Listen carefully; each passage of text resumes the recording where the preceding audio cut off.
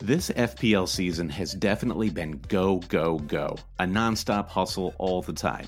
Matches, deadlines, unexpected blank and double game weeks, on top of everything the real world has had in store.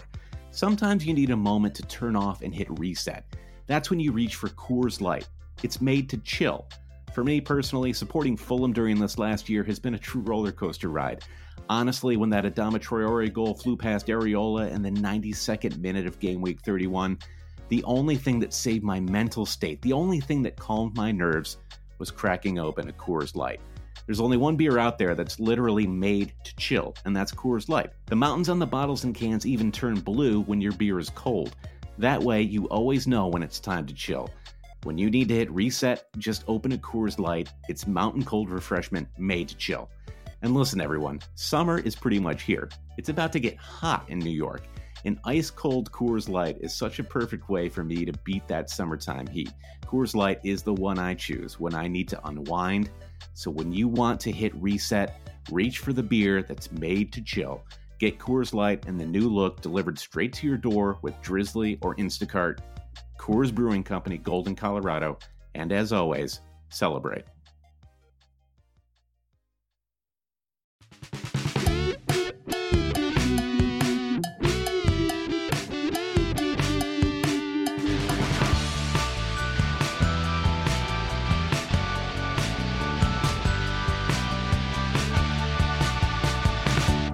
Hail cheaters, and welcome to the Always Cheating Fantasy Premier League podcast. My name is Josh. I'm here with Brandon. Brandon, how are you?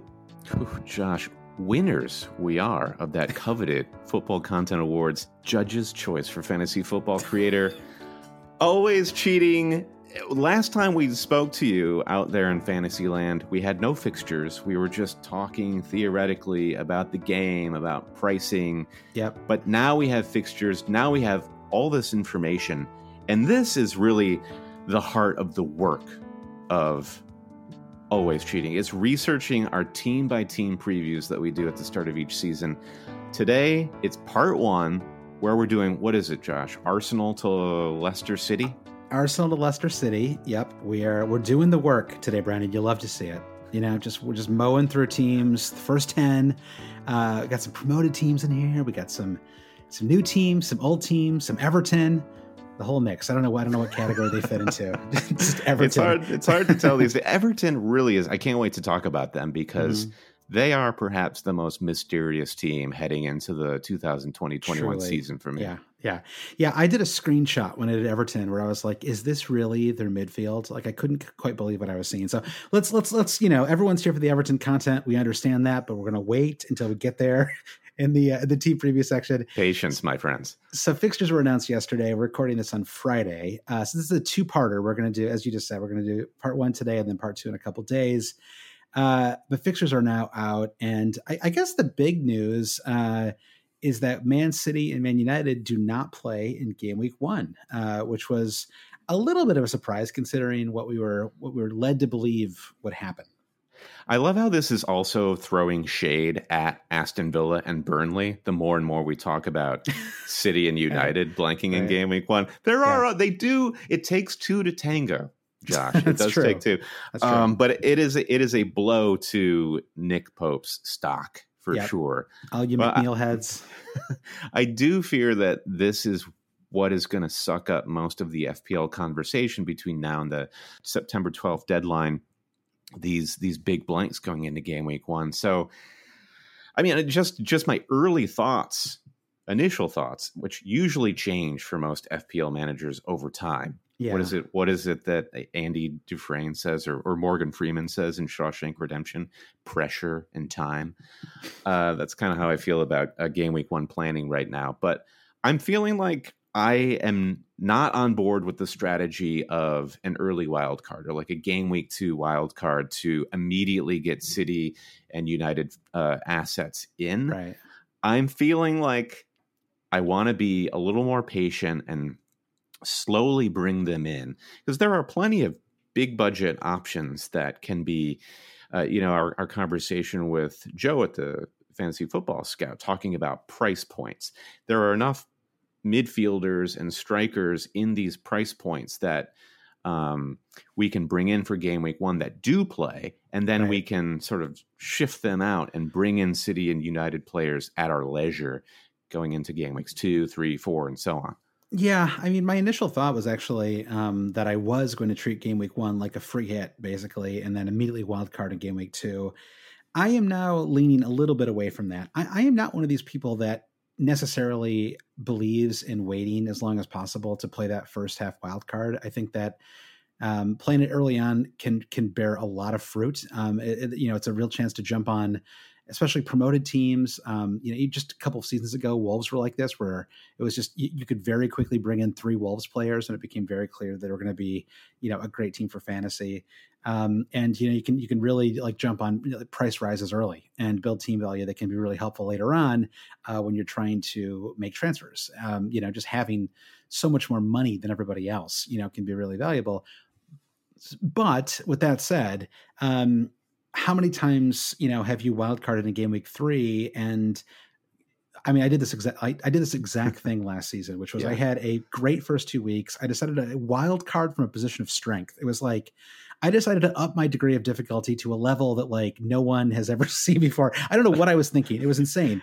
And of course it blew up. I quintupled my rank in one game week. Yeah. And, and so had I just been sensible early on, and then of course, 5 or 6 weeks later, I would have desperately used a wild card to shore up some problems in my team as I was hovering around, a million or whatever it was, game 6 or 7 game weeks in. So, the thing I'm cautious of is I sometimes think that some people wait to wild card almost as like a matter of principle, like there's a lot of this in fantasy where like people in general, I think of people, Brandon, not to be on the psychologist couch. I love this people-based FPL. This is good. I think people in general are fairly impulsive and don't have a tremendous ability to think long term, but for whatever reason, are you familiar with the marshmallow test experiment, Josh? Yes. Where they put little kids at a table and they give them 2 marshmallows and one marshmallow. I can't remember how it is, and they have to wait, and then they could get another marshmallow if they're patient. Exactly. So it's the marshmallow test in fantasy, but for whatever reason, the fantasy manager always wants the 2 in the bush versus the bird in the hand.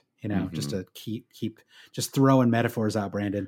So it's interesting, but so I think that there's a logic, I think, to just going all in game week 1 and then loading up, bringing in 3, 4, 5 players from Man United and Man City in game week 2.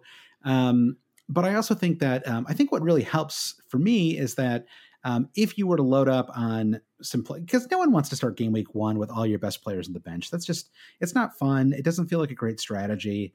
But because players like Aubameyang have good fixtures in game week 2, I don't think there's this need, especially with Man City playing away to Wolves in game week 2. It's not a great fixture, So do you really need to immediately bring in, a Sterling or De Bruyne for that first fixture? I think you could probably wait a week.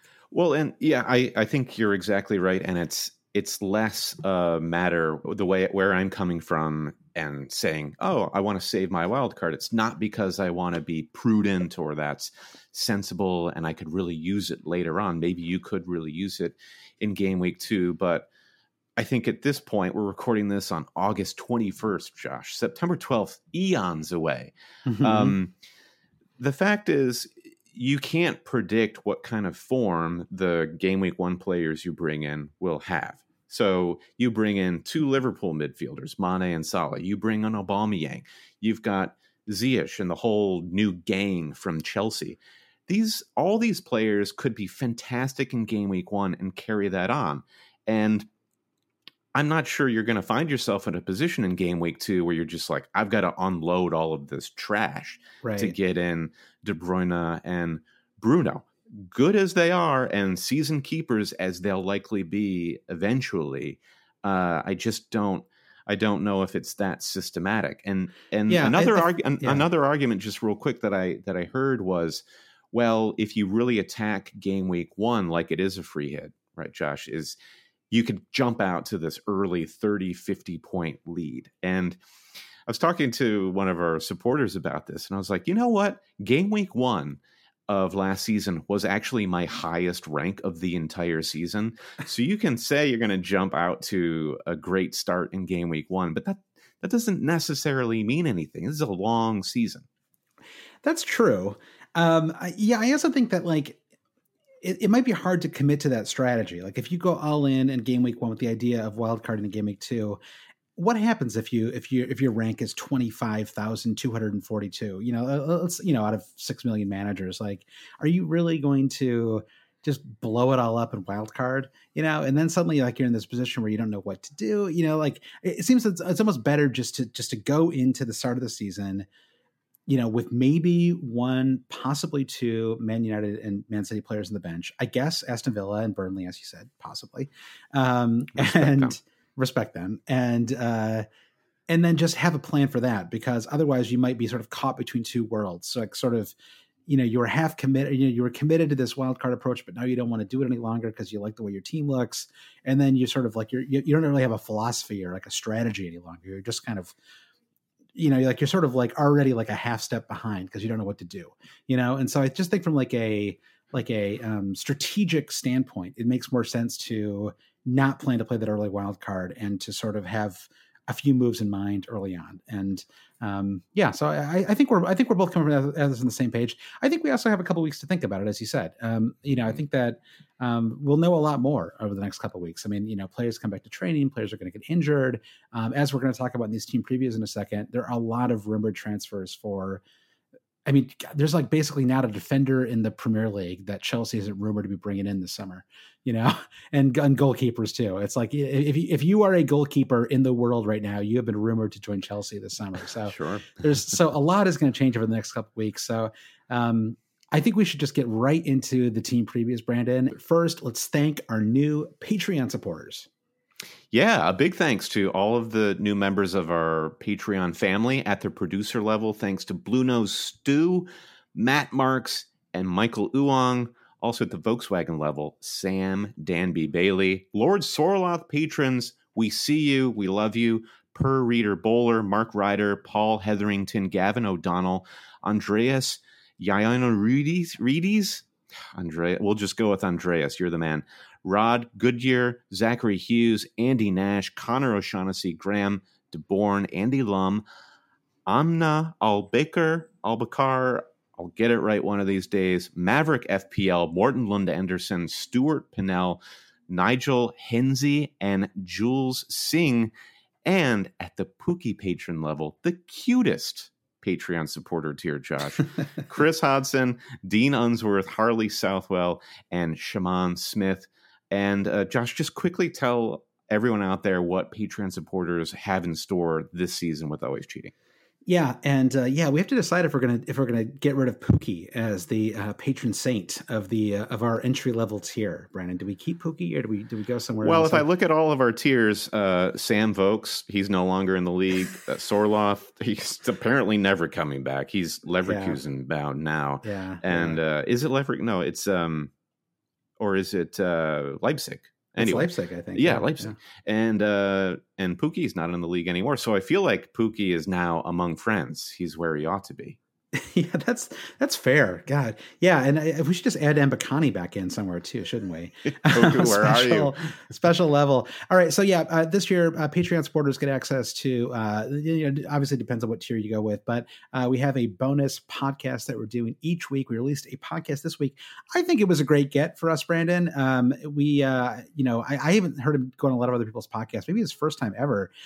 We had Joe Lepper from Fantasy Football Scout, FF Scout Joe, join us to talk about his personal success in fantasy and becoming a fantasy football content creator. And it was a very interesting discussion. The feedback on that podcast was fantastic. And I think people are really excited about it. So we're going to try to work some more interviews in, especially at least one more, hopefully before the season starts.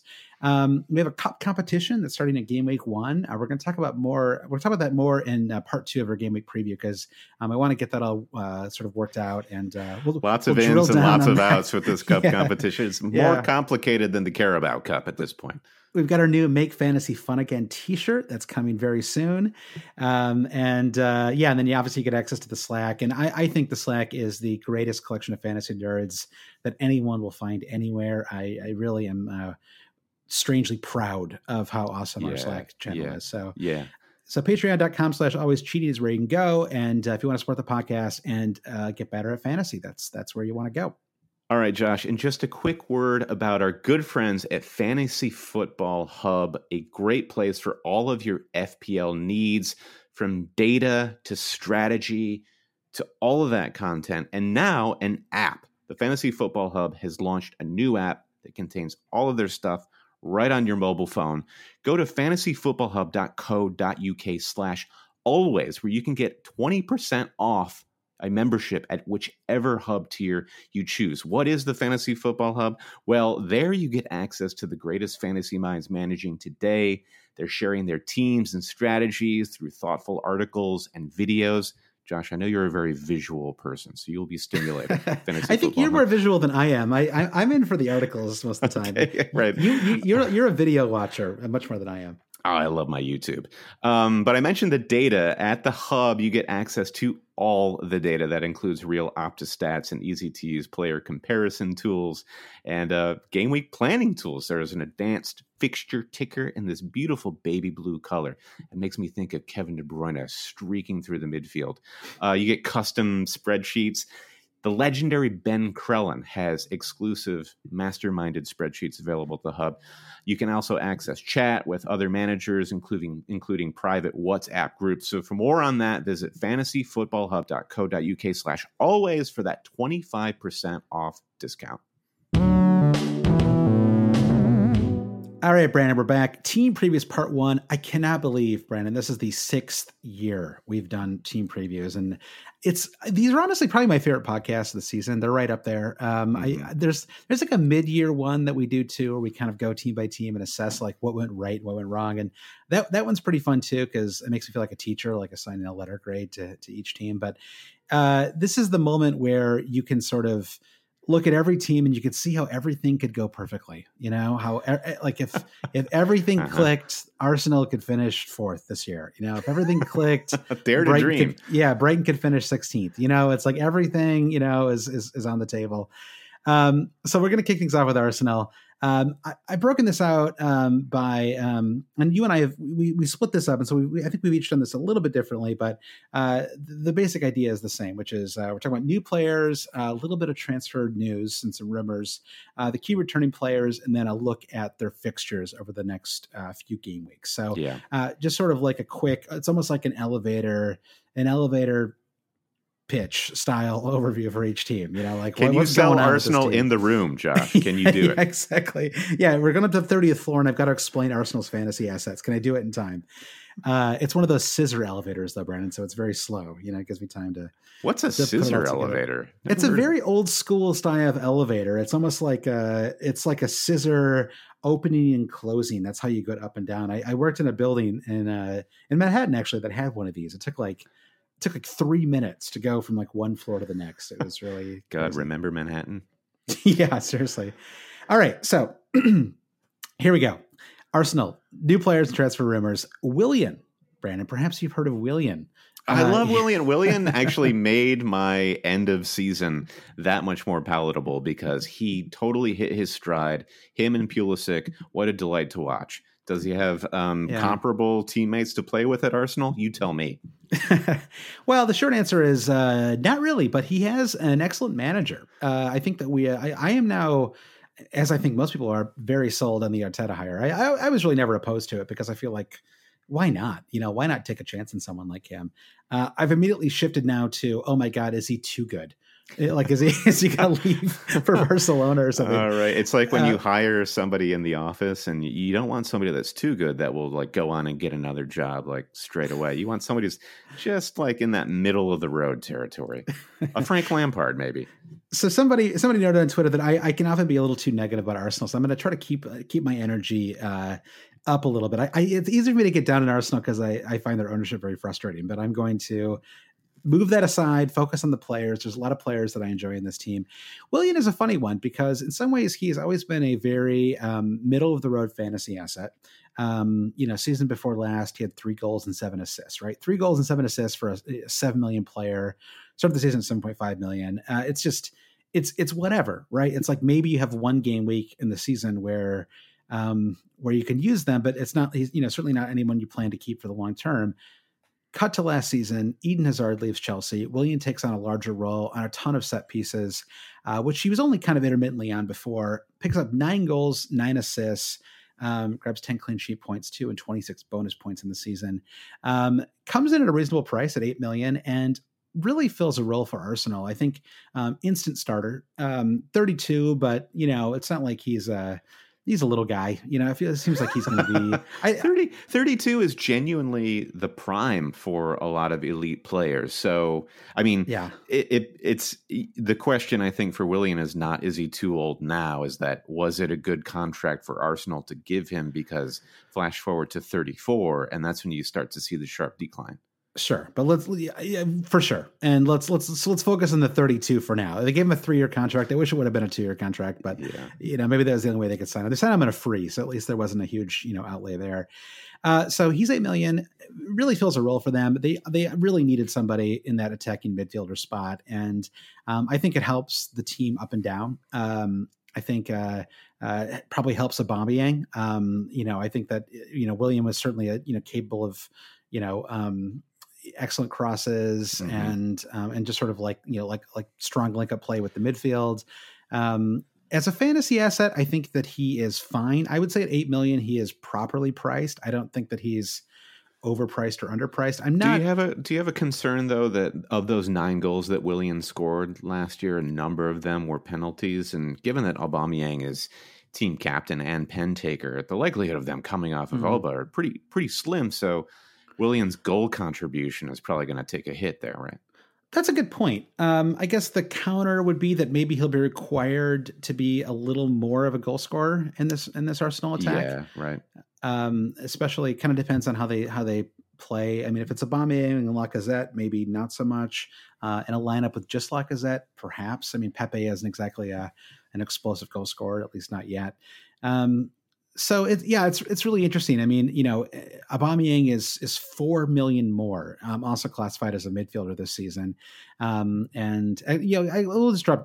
jump down to Aubameyang real quick. So Aubameyang is a $12 million midfielder this season. So weird. Which we talked about a lot last time, and it's just one of those things you're just going to have to mentally get over. And I think that, honestly, and he's really only a midfielder in certain setups, right? I mean, there's a very good chance that it can end up being that he plays the entire season as a forward. I mean, it's honestly not clear to me at all. It kind of depends on what happens with Lacazette, I think. Yeah. So 22 goals, 5 assists, 37 bonus points. Because Man United and Man City don't play in game week 1, I think that there's a very good chance, I would say, that I have Aubameyang for game week 1. I think a lot of people will. He's already up to 32% ownership, and they play Fulham and West Ham in the first 2 matches. Delicious fixtures, and I can flash back to October of 2018 when you and I were at the Cottage, and Aubameyang started from the bench, and he still came on. And did he get an assist and scored 2 goals? It was ridiculous. I think he did. Yeah. So yeah, he loves playing at the Cottage, whether he's on the bench or not. Yeah, he's a flat track bully. That's he's an excellent player, but he really, really, really, he's at his best against promoted teams and poor teams. And I think, as we saw from Fulham's run to the Premier League, that they kind of did it in spite of their defense in some cases. So, I mean, the defense was a little better last. I know you're going to talk about Fulham in a minute, right? But it's not. You're not exactly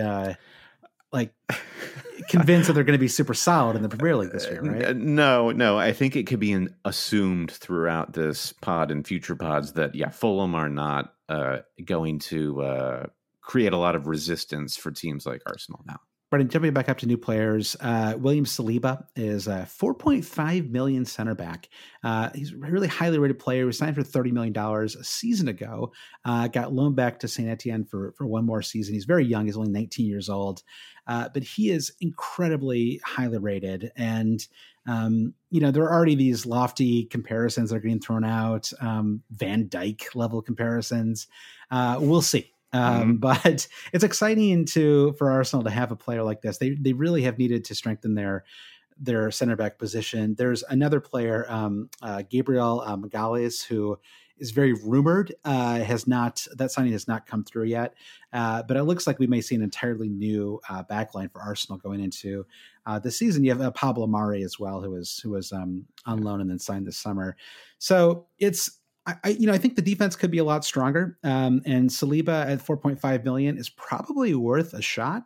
And I think that, especially, depending on what you're going to go with in terms of your, whether you're going to go with a 4-4-2 or I don't even know, a 3-5-2 perhaps. Sure.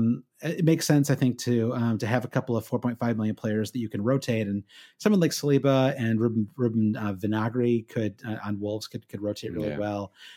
So I think that Saliba is really interesting. There's a very good chance that he makes his way into my team starting in game week 1. He hasn't played in the Premier League yet, and so it's all I really have to go on is how highly rated he is. He played very well in the French league. He did get injured at one point, but from what they said, he was better before they were injured. So there you go, Brendan. I haven't poured over hundreds of hours of game tape, but everyone he's coming back stronger, Josh. Coming back stronger, exactly. So you have Saliba. There's tons of other players who are better, but until they actually join, I'm going to hold off on speculating on the other Arsenal players that may or may not come in. You have Pepe move down to a more reasonable 8 million price. Okay, let's talk about Pepe, Josh. Talk to me about this. Give me a definitive thumbs up, thumbs down on Pepe. Well, if I had to be definitive, I'd say thumbs down. I mean, he's 8 million, 5 goals and 6 assists last season. I wouldn't say that I was hugely impressed with him at any point during the season.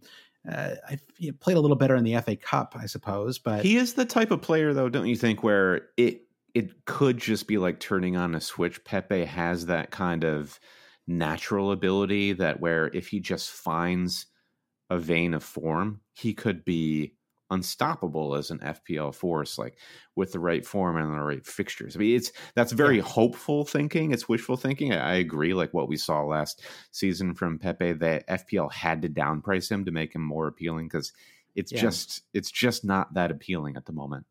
I think Pepe falls into a category of player, and this is something I think a lot of people are going to experience as they start to put together their teams for game week 1, which is because the game has decided to move virtually everybody into the forward spot and price all of them. Like all the kind of top fantasy assets are all kind of in that 10 to 12 million price range. It is now, it's really going to make your midfield, I think, very polarized in terms of the price range of the players that you pick. Yeah. And you're going to want to have a lot of players who are between 10 and 12 and a lot who are between like 4.5 and 6. And it's going to be very hard to fit. Someone like Son, I feel like is in this category too, where it's very hard to fit him in, despite Spurs having some decent fixtures to start the season. And so I think Pepe may fall into that too, where you're just like, well, could I get something close to what I'm going to get from Pepe from like St. Maximum or something like that, at 5.5 million. And if so, I mean, 5 goals and 6 assists. I mean, like, I think you're right. Like he could turn it on, but until he strings together like 2 good performances in a row, I'm just not going to take Well, let's think about it this way. If I think about where Willian played on the pitch for Chelsea, he kind of plays where Pepe was playing for Arsenal. So if Pepe is able to push a little bit farther forward with Willian being able to open up some space for him, right? Pepe can do more just running onto the ball as opposed to trying to make those shots.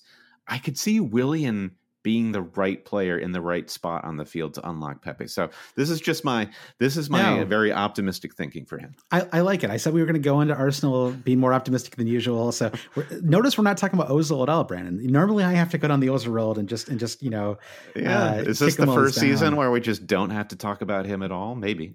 Fingers crossed. Let's keep going. So we have Leno and Martinez. Interesting situation there. Leno was playing quite well before he got injured, but then Martinez came in and arguably played better.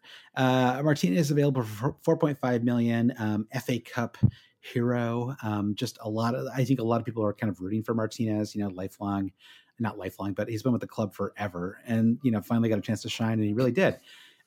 So the question is, does he move on? Does Leno move on? Do they both try to make it work?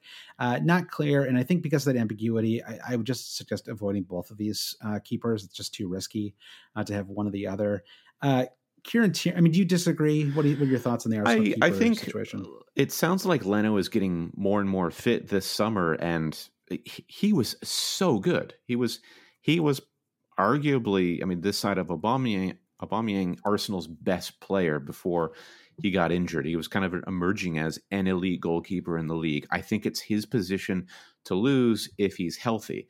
And Martinez, he's older. I think that if I had to guess, I'd say he'd be happy to stay on and be the cup keeper for Arsenal this coming season. So I think going for Leno as a goalkeeper is an interesting shout, but the price outlay is the problem. And I think your shout on Saliba is more compelling. 4.5 is really all I'd want to spend on an Arsenal defense until I actually see what's going on with them this season. For the record, Emiliano Martinez is actually 1 year younger than Bernd Leno. So I think that there's, he may want to move on, and actually, I mean, like Martinez could, go to I don't even know, pick your maybe even a championship team or something like that, do the Fabianski route, go to Swansea, and he could be a hero. Yeah, exactly.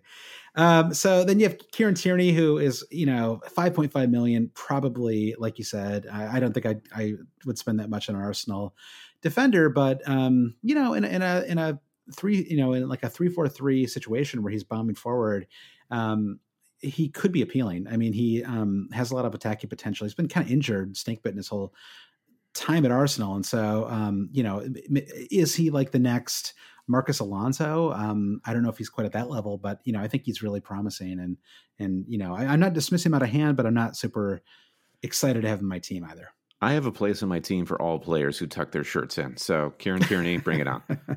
As far as fixtures go, it's a really good start. Fulham, West Ham.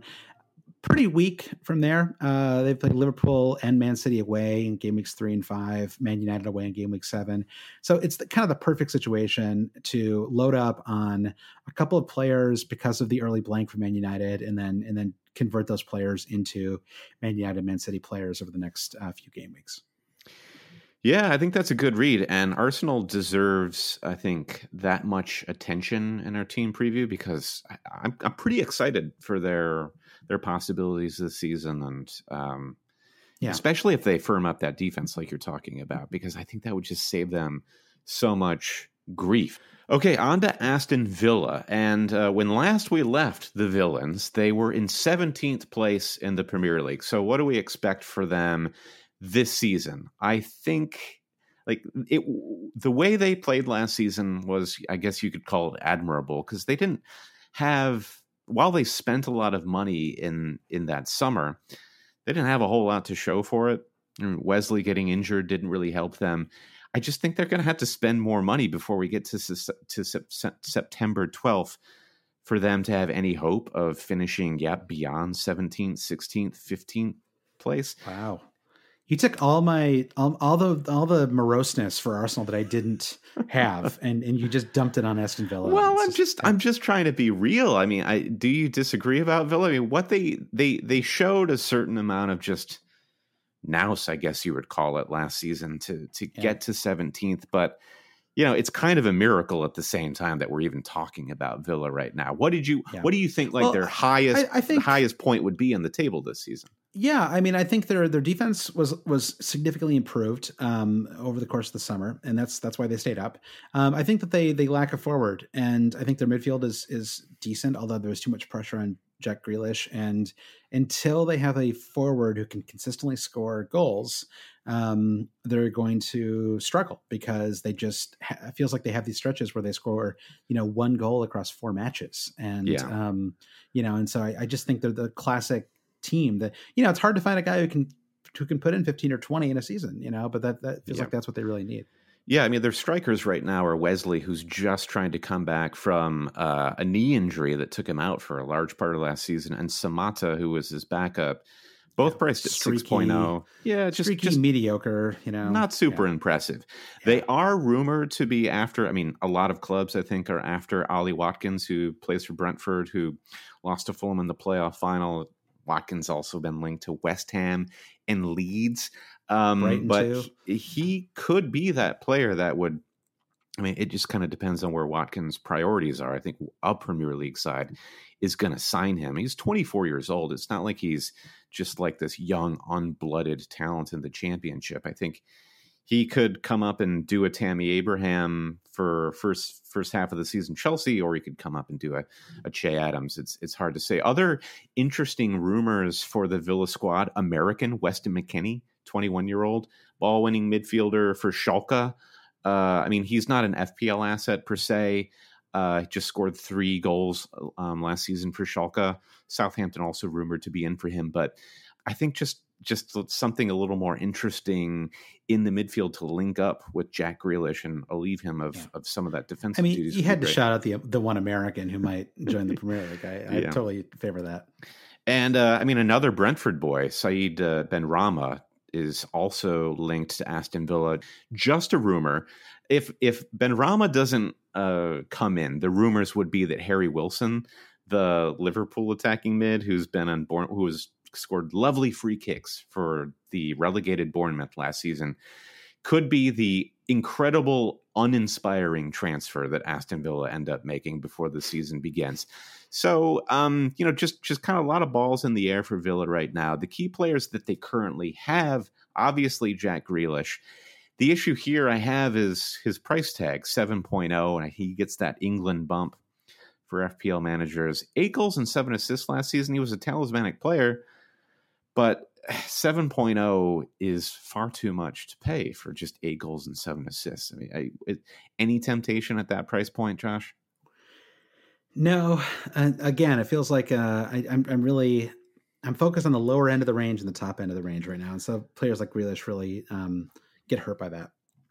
Yeah, just other key players to quickly note for Villa. John McGinn was a star at the very start of last season. Interesting price for him at 5.5. If he finds any attacking form, he would be one to put on your watch list, come game week 2, 3, 4.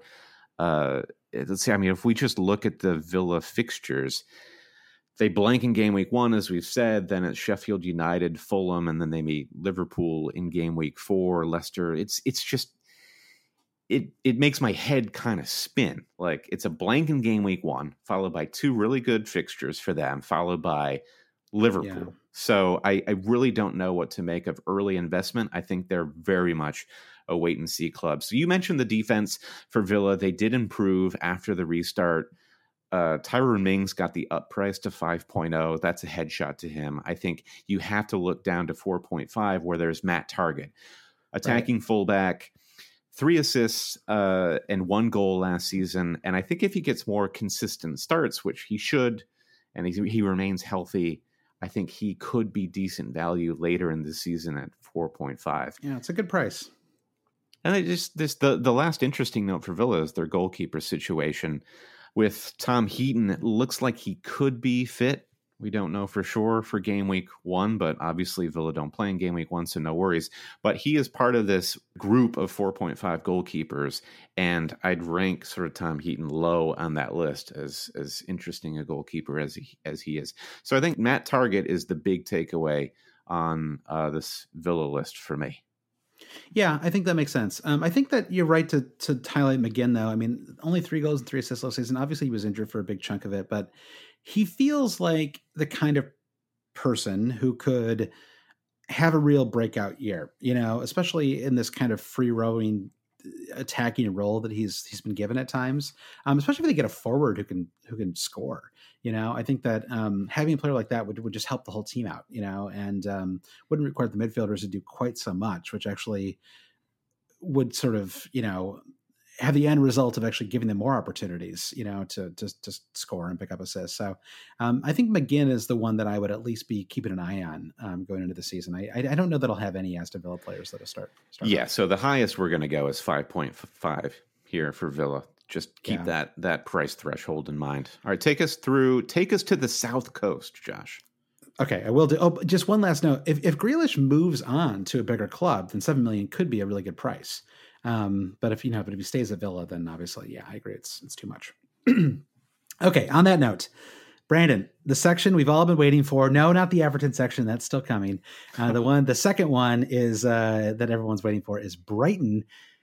Big time. Hove Albion. Brighton Hove Albion. Big time section here, Brandon. Okay. So it's a weird thing with them. There's not a lot happening so far. They signed Adam Lallana, who comes in at $6.5 million for no reason, as far as I can tell. Muted cheers from the crowd, from the peanut gallery, because he's famous. I don't know why he's that much. Great hair. Even 1 goal and 1 assist last season, which obviously, there's expectation, I guess, that he's going to have a larger role with Brighton. But even then, I'm not sure why. It just in general, it feels like Brighton players are priced like they finished 10th last year, as opposed to just barely scraping, in another season in the Premier League. Like these prices should all be cut down by 0.5 million. So anyway, Lallana comes in at 6.5, 1 goal, 1 assist, 32 years old. Oft injured. I'm not really sure what to expect there, although I like Lallana, and certainly several years ago when he was at Southampton, he was a very fun player. Wonderful player in close quarters, just great close ball control. I really love the way he dribbles and finds and creates space. I like his energy. He's just a player that I root for, I just like him. But I'm glad that he moved on too, because clearly it was not the music had stopped at Liverpool, but it worked out fine. He won a league title and Champions League and other stuff. Forward rumors: Darwin Nunez scored 16 and 30 last season. Wow, the evolution of Brighton. We'll see. This is rumored. This has not happened yet, but this is. Do you think pick up on my Darwin joke there, Josh? No, Brendan. I'm so focused on my list of topics that I have to hit here. Okay. The other question is, does Ben White return? Ben White was a really highly regarded center back, played for Leeds last season, and Leeds is trying to buy him from Brighton. So far, Brighton has held the line with a very high number that they want. Leeds or possibly Chelsea to pay somebody like that. He'll probably go. Right? I think the reason that he maybe is more likely to go is that just today, Lewis Dunk signed a contract extension to stay at Brighton. This is a very big news for Brighton because it sounded for a long time this summer like he was going to move to Chelsea. So him staying, I think, just really helps out the entire Brighton team. Wow, is that Thiago's music I hear? Hey, we haven't even talked about Lamptey yet, Brandon. So Dunk's priced at $5 million. He's got 3 goals, 3 assists, and 9 clean sheets last season. I don't know if he's really worth $5 million. He probably pretty clearly not worth that much, unless you have more faith in the Brighton defense than I do. But him being there elevates the entire team and makes you a little more likely to take someone on. I agree. Yeah. Like Tariq Lamptey, Brandon, had some fire performances down the stretch. If you looked at his numbers, there wouldn't be anything to be super impressed by, but they were experimenting with a 3 at the back near the end of last season. And in that role, as a wing back in that 3 at the back formation, he was extremely attacking, and he was available for just $4.4 million. And a lot of people were really interested in him. And I feel like it was he never quite caught on because the fixtures were never quite good enough for Brighton, but available for just $4.5 million this season. Somebody that I am very seriously considering and may even have in my game week 1 team, Brandon. That's how intrigued I am by Tariq Lamptey. So just in general though, what are your thoughts on the Brighton defense? I feel like it's really I just don't know. I don't know what to think. I do like the Brighton defense, and I think that they sold themselves short at the second half of last season. Matt Ryan was a fantastic goalkeeper for FPL teams for the first half of the season, and then I don't know if it was. Potter is just a really interesting and a challenging manager for Brighton, and I think it's necessary. Brighton couldn't they couldn't just be the new Stoke City. They had to try to find a way to bring a more sophisticated philosophy into the club, and I think the defense FPL wise kind of had to take a ding for that. That said, I agree. Dunk is a statement of purpose sort of signing. Ryan is a tremendous shot stopper, probably the peak of his powers right now. And Dan Burn, a former Fulham player, just like the tallest man to ever play on the island of England. I think they've got a tremendous lineup of defenders and a goalkeeper. So if Potter is able to solidify the team front to back, I think they could be a decent bargain defense to play for. Okay, all right. You like your optimism has sold me a little bit, Brian. You made me feel better about Lamptey. Okay, and that's what's most important. So the rest of the team, you have Trossard, who we actually talked about a little bit in our price prediction podcast, because I just like Trossard. He is like he is one of the great consolation goal scorers in the Premier League. When Brighton are playing a team like Man City and they're up, they're down 6-0, he is exactly the kind of player you want to have in fantasy, because he just loves scoring a consolation goal in those circumstances. 5 goals and 5 assists last season. I wish he came in at 5.5. He came in at 6 million, which I think is just a little too high. But he's just a player that I personally enjoy watching, and it's like I almost want him to start the season with high ownership, so that a lot of people drop him after some poor performances, and I can get him for like 5.7 million at some point. But he's been in and out of that squad a little bit too. He's been kind of rotation prone. Kind of a weird, like, it's funny because it had happened with their previous manager as well, and who was the player who's in and out of? Oh. Yeah, no, with Chris Hughton, but there's a player with Hughton that was in and out of the team all the time. Pascal Gross, where Pascal Gross was sort of just could never get consistent starts for whatever reason. It seems like a delicate human being, Pascal Gross. Like, don't push him too far, or he'll get grumpy, or he'll fall apart, or something like that. Yeah, and it's funny. I didn't even include him in the preview, even though he's priced at the same price as Trossard. He's available for 6 million. Just has never been quite as good as he was that first season of the Premier League when he had 7 goals and 8 assists in the 17-18 season. And it's hard to really to recommend him too highly, but you never know. I mean, they have this giant midfield still, and there's lots of players who are intriguing, and it's like you kind of wonder if maybe they're one of these teams that could put it all together this season, and maybe I don't even know. I don't know what their ceiling would be, 8th place or something like that. But it's like a muted Sheffield United sort of a performance, season-long performance at the very best. I think 8th is probably the ceiling, and that's being quite optimistic. I think if it would be huge progress for them if they could comfortably finish 12th, 13th place, and that would be a spot for them to build from. And I think that, one thing they would need, and this is something that Sheffield United actually kind of got to near the end of last season, which is some more consistent performances from their forward line. They have Trossard, they have Mape, 10 goals, 3 assists, came in a little high, in my opinion, at 6.5 million, probably renders him slightly irrelevant from a fantasy perspective. They could really use a second forward, though. They have Connolly, who put in some decent performances, but I'm not really sure that Connolly and Mape are the answer.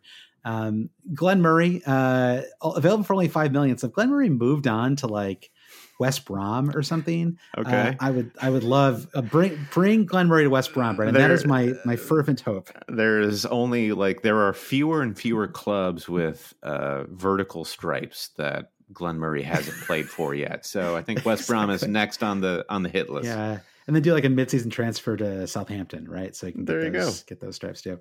As far as fixture outlook goes, it's a real mixed bag. I wouldn't say it's good or bad. They've played Chelsea, Man United in 2 of the first 3. Newcastle, Everton. Honestly, I'd say it veers on bad, if only because you don't have that kind of like really nice run of 3, 4, 5 fixtures in a row where you could reliably plug in players, especially the defenders that we've talked about. I guess you could maybe look at this run between game weeks 5 and 9, where they play Palace, West Brom, Burnley, and Aston Villa. But even then, I'm not super enthused. So yeah, I think Brighton is like the whole team is just kind of like a wait and see what midfielders emerge, see if we can trust the defense. But I wouldn't start the season with any of their players necessarily. Yeah, they do seem like a team where as an FPL manager, you really need the marriage of form and fixtures to convince you to bring in any of these players. And that's something that you're only going to see once we start playing.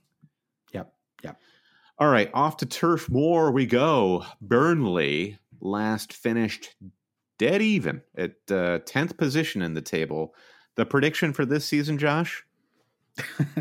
10th place. 10th place. It's got to be 10th.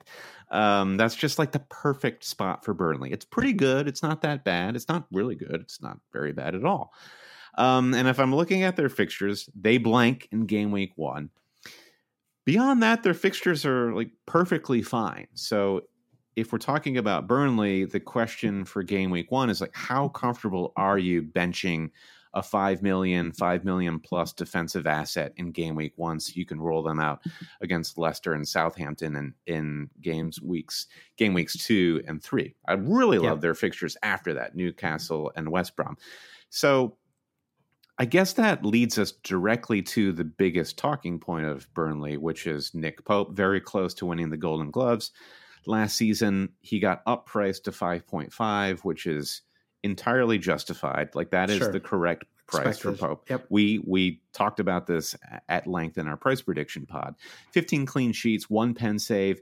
The incredible thing with Pope is when he cleans, he also gets those bonus points, 23 bonus points on the season.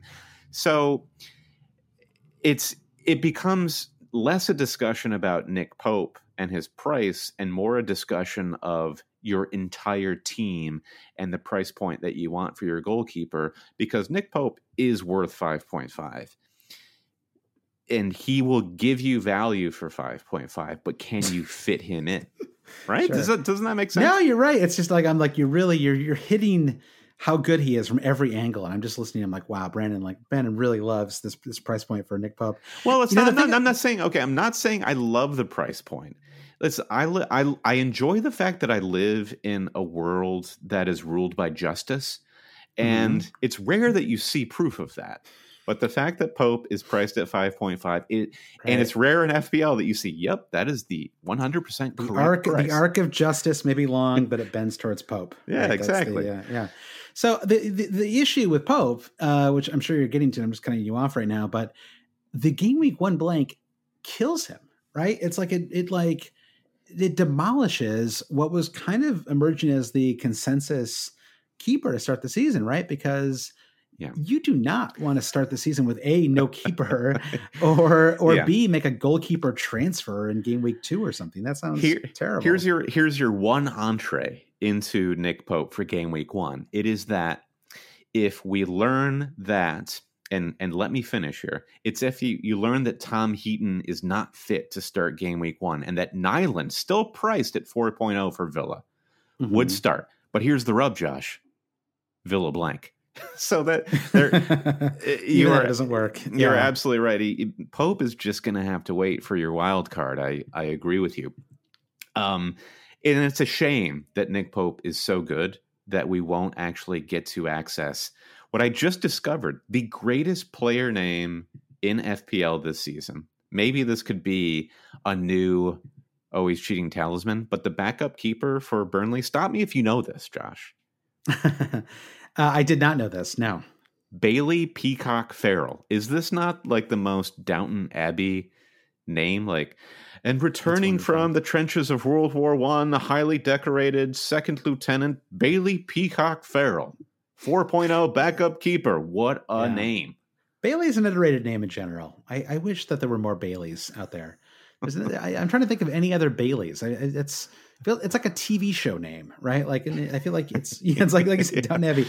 How many Baileys do you know in real life, though? I can't count one. Yeah, zero. Yeah. I mean, so what's going on with Burnley right now? All we know is that certain players are out. Of course, Joe Hart, backup keeper, is off to Spurs. That's weird and wild.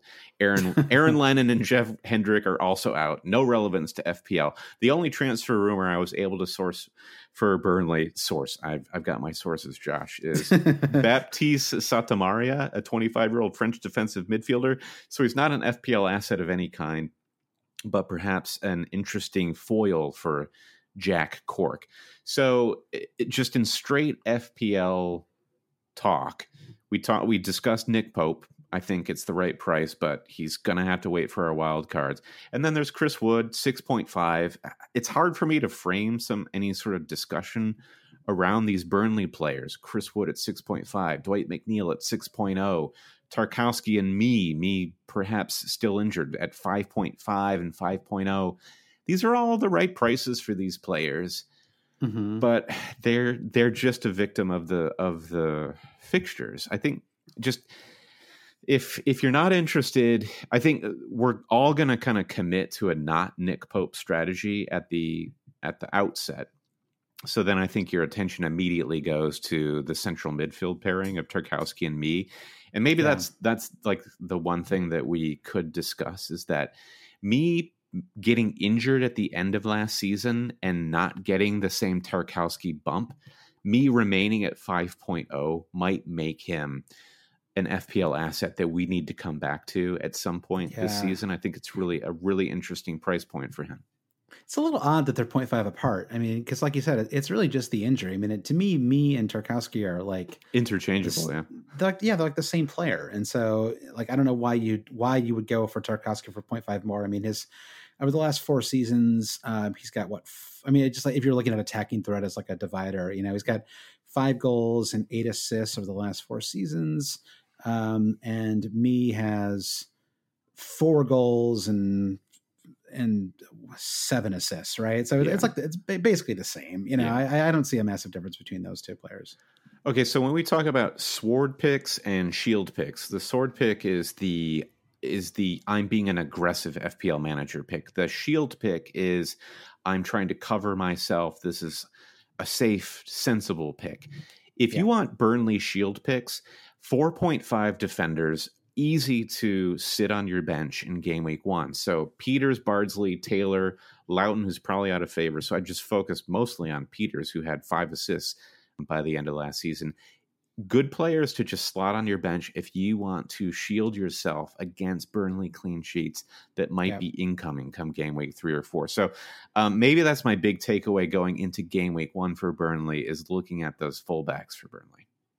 Yeah, and I mean, of those fullbacks, Charlie Taylor, was the one that stood out, but Peters is maybe, it's like, I mean, I guess that the reason they're all 4.5 is it's not completely crystal clear which ones you can trust to be the start. I mean, Phil Bardsley, that guy's like 35, right? So I mean, he feels like he's the one who who I'd be least interested in. I know Loughton and Taylor, maybe that's a little bit more of a battle, although it feels like Taylor has won that role. And then Peters, I just feel like he's not quite as I don't think he's rated as highly of a defender.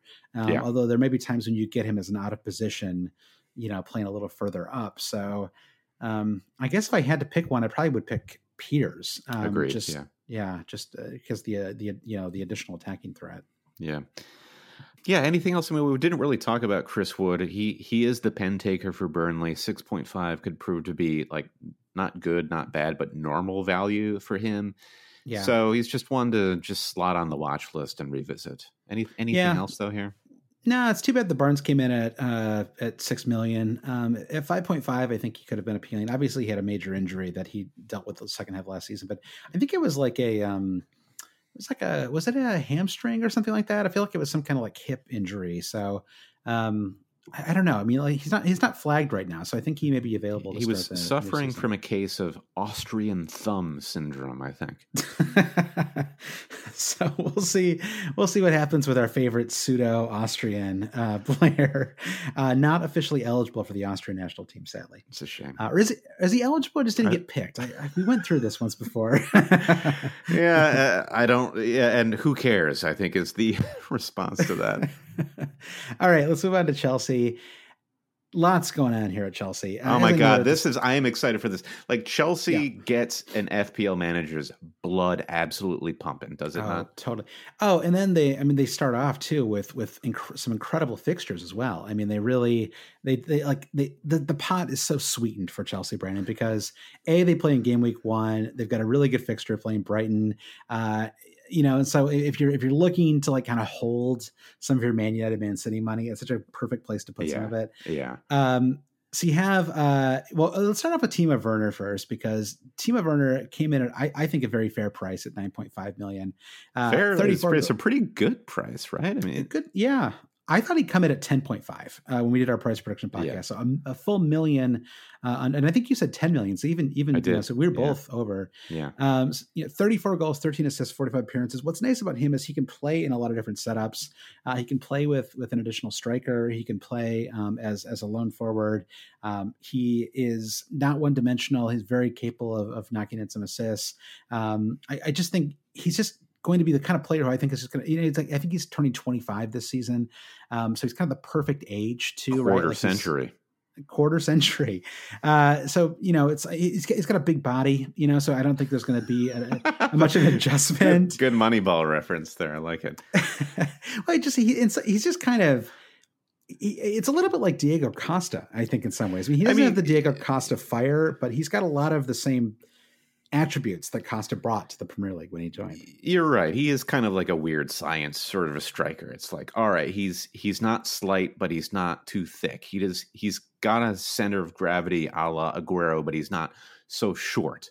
I mean, not that there's any sort of remotely close knock against Aguero, but he's just a very, very versatile forward player. I agree. Yeah. And he came in at a fair price. I think he'll start, right off the bat. Sure. I mean, yeah, maybe he starts the second half of the first match or something. I mean, that happens sometimes. But give him 45 minutes to see the pace of the Premier League. But I think he just starts straight up. He did not play in the Champions League for Leipzig. He decided to move to Chelsea and start training right away. And so I think that he's going to be slotted in immediately. He's in my draft squad at the moment, and I think he probably stays there. I think I find a way to keep him. The only player that I think long term he could move to Anthony Martial. We'll talk about him, I think, on next week's podcast. But Martial came in at $9 million, which I think is a really fair price for him. But at the moment, I think I start game week 1 with Timo Werner. And then the other major signing, there's a lot of other rumored signings, is Hakim Ziyech.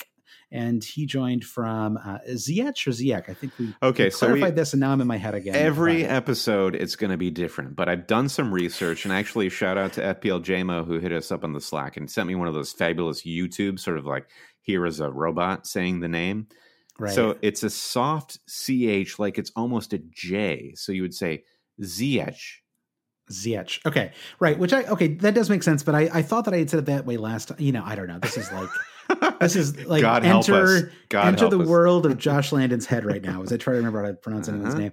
So Ziyech joined from Ajax, and I know there's a lot of excitement right now about Ziyech, and I think his ownership is already up to like 25% or something like that. And coming in at $8 million, it's really tempting. I'm a little, as a fantasy aspect, I think long term I see a lot of value there. 8 goals, 21 assists, and 35 appearances for Ajax last season. He's 27, so much like Werner, he's pretty experienced player.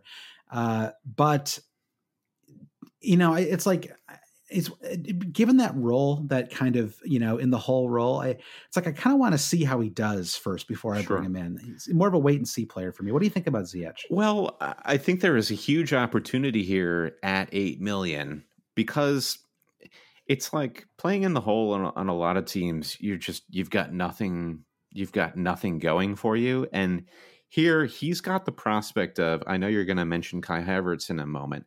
There is the prospect of Ziyech playing flanked by Pulisic and Havertz and Timo Werner in front of him. I just see so many routes to points for Ziyech. And at 8.0, if Chelsea come out of the gates, I just think that could be perhaps one of the biggest. It's like a combo. I feel like I am going to start with Ziyech and Werner because at 8.0 and 9.5, I just feel like as a combination that could be the biggest attacking value that FPL has going for it first half of the season. I think that's fair. I think the question then is he a long-term player, or is he? Actually, sorry, I'm just like thinking this through right now. Go on. That's why we're here, Josh. Yeah, I'm not totally sold on my own team yet. And I guess one way you could think about it is like you have Ziyech in that role, see how he does, and then he converts into a Mason Greenwood or a Phil Foden. Now you're talking. Easily. Now you're talking. I love this. Yeah, interesting. Again, that $8 million price point, though, I do think is a little tricky. And so I don't know. We'll see. We'll talk. We're going to talk a lot more about 12 million players as we go here. Man United, Liverpool. We already talked about Aubameyang. There's a lot of players who are going to gobble up a ton of money in your team, which interestingly brings me to Olivier Giroud, who I think is kind of forgotten right now from a fantasy perspective. But I think it's very possible that they line up, especially if they don't sign Kai Havertz, that they line up in a rotation where you have Werner on the left and Giroud in the forward role, at least for the time being. And Giroud comes in at $7 million, which is quite a good price if he becomes the starting keeper for Chelsea. Or is it starting striker? That is not maybe keeper. We'll see what happens with Kep and Caballero. he could do just as well. I think that's right, because Werner proved at Leipzig that he can play off to the left. He can kind of do the Aubameyang thing. And then, if you forgive me, I can compare Giroud to Nketiah for a moment. It's sort of a like for like. But yeah, I mean, Giroud is just like unbeatable. He is just a solid block of French gloriousness, and I think he should just play every minute of every game until he falls over. Didn't we all kind of fall in love with him this summer? I mean, I always liked Giroud, but even more, he was just such class all summer. I think what I identify with him most is he's just sort of like, he always bears the expression of, I'm mostly here to get paid. But I still do weirdly take a certain amount of pride in what I do, so don't mess with me in that regard. I just identify with him so much. I'm also just so handsome, and that's another reason which I identify with Giroud. Just the fact that he started, was it every match for France in the World Cup and had no goals and no shots on target? I think about that every time I see him. I'm like, that's the one thing that keeps him up at night. It's not the countless missed chances for Arsenal. It is I won the World Cup, but I didn't score a goal. I don't think he had a shot on target. I think it was that extreme. I think that it was like he had one shot that was blocked or something like that. But then he just thinks about his scorpion kick goal, and then he quickly falls to sleep. Yeah, but it's also just a testament to how good of a player he is, right? That that he's so, his link up play, just winning headers, just. That he can just kind of fit into any team, despite being kind of a traditional, big old forward, consummate role player. Yep. Just to go back to the new players and transfer rumors for a second. We don't need to go through all of them. A lot of players are rumored. Kai Havertz, who is awesome, currently plays for Bayer Leverkusen. We'll see if a deal gets across the line before the end of the summer. It probably depends on how much money Leverkusen need, a lot of clubs, COVID just changes everything, right. So we'll see what happens there. If so, then I think he could, he's interesting because he is a midfielder, but he also he can play as a forward as well. And I think he played in the number 9 role, the last, I don't know if it was all season for Bayer Leverkusen. It certainly was down the stretch. He was playing in that role. So be really interesting to see how he fits in. He can end up actually taking Giroud's spot if he joins. Thiago Silva, there are a lot of rumors today that he's going to join on a free from PSG. And then John Stones has been rumored apparently. Okay. I don't really understand that. That feels like bringing in Kurt Zuma, where you're just like, whatever. It's like, thank you for your service, Christensen, but we found a guy who weighs 10 more pounds than you, but is just as gifted. Declan Rice is rumored, and Declan Rice is a great player, and I think that I don't know if he would play as a defensive midfielder or as a center back in that team, but I think that would be a good signing if they got that one across. So lots of interest, lots of interesting players. I think Chelsea, like you said, there's just a lot that's exciting. We haven't even talked about Christian Pulisic yet. Yeah.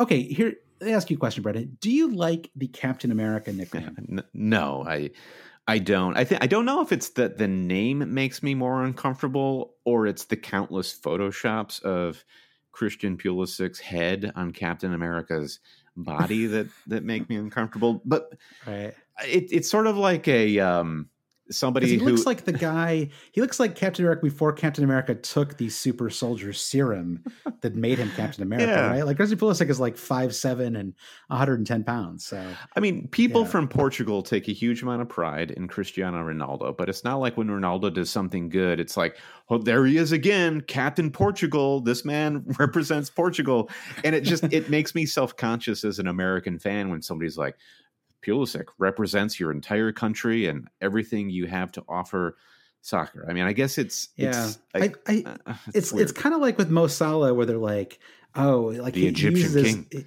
The Egyptian king, or using his Egyptian wiles or whatever. And I'm just like, that sounds wrong. I don't know. I do not like that.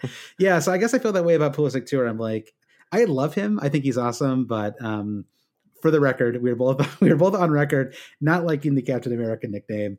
That said, he's an awesome player.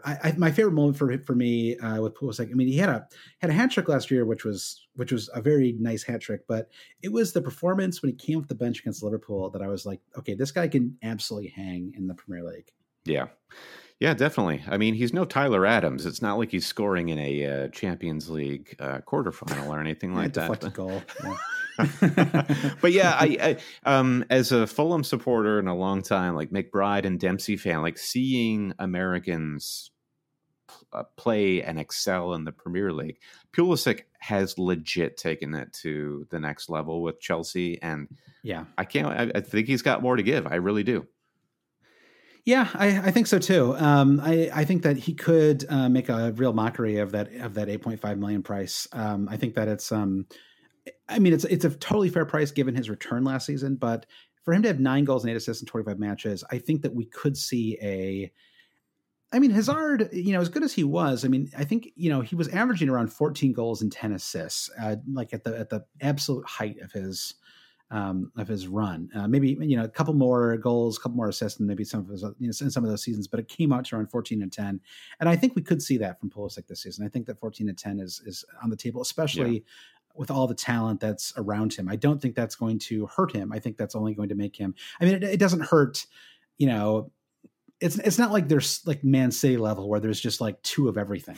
It's like is he going to start? Is he not going to start? Like Lampard is building his perfect 11 this summer, which it like just your allegiances to your club aside, it's really exciting to see a club like Chelsea this summer say, all right, you have the resources. What if we went out there and said, let's build the perfect 11 with who's available?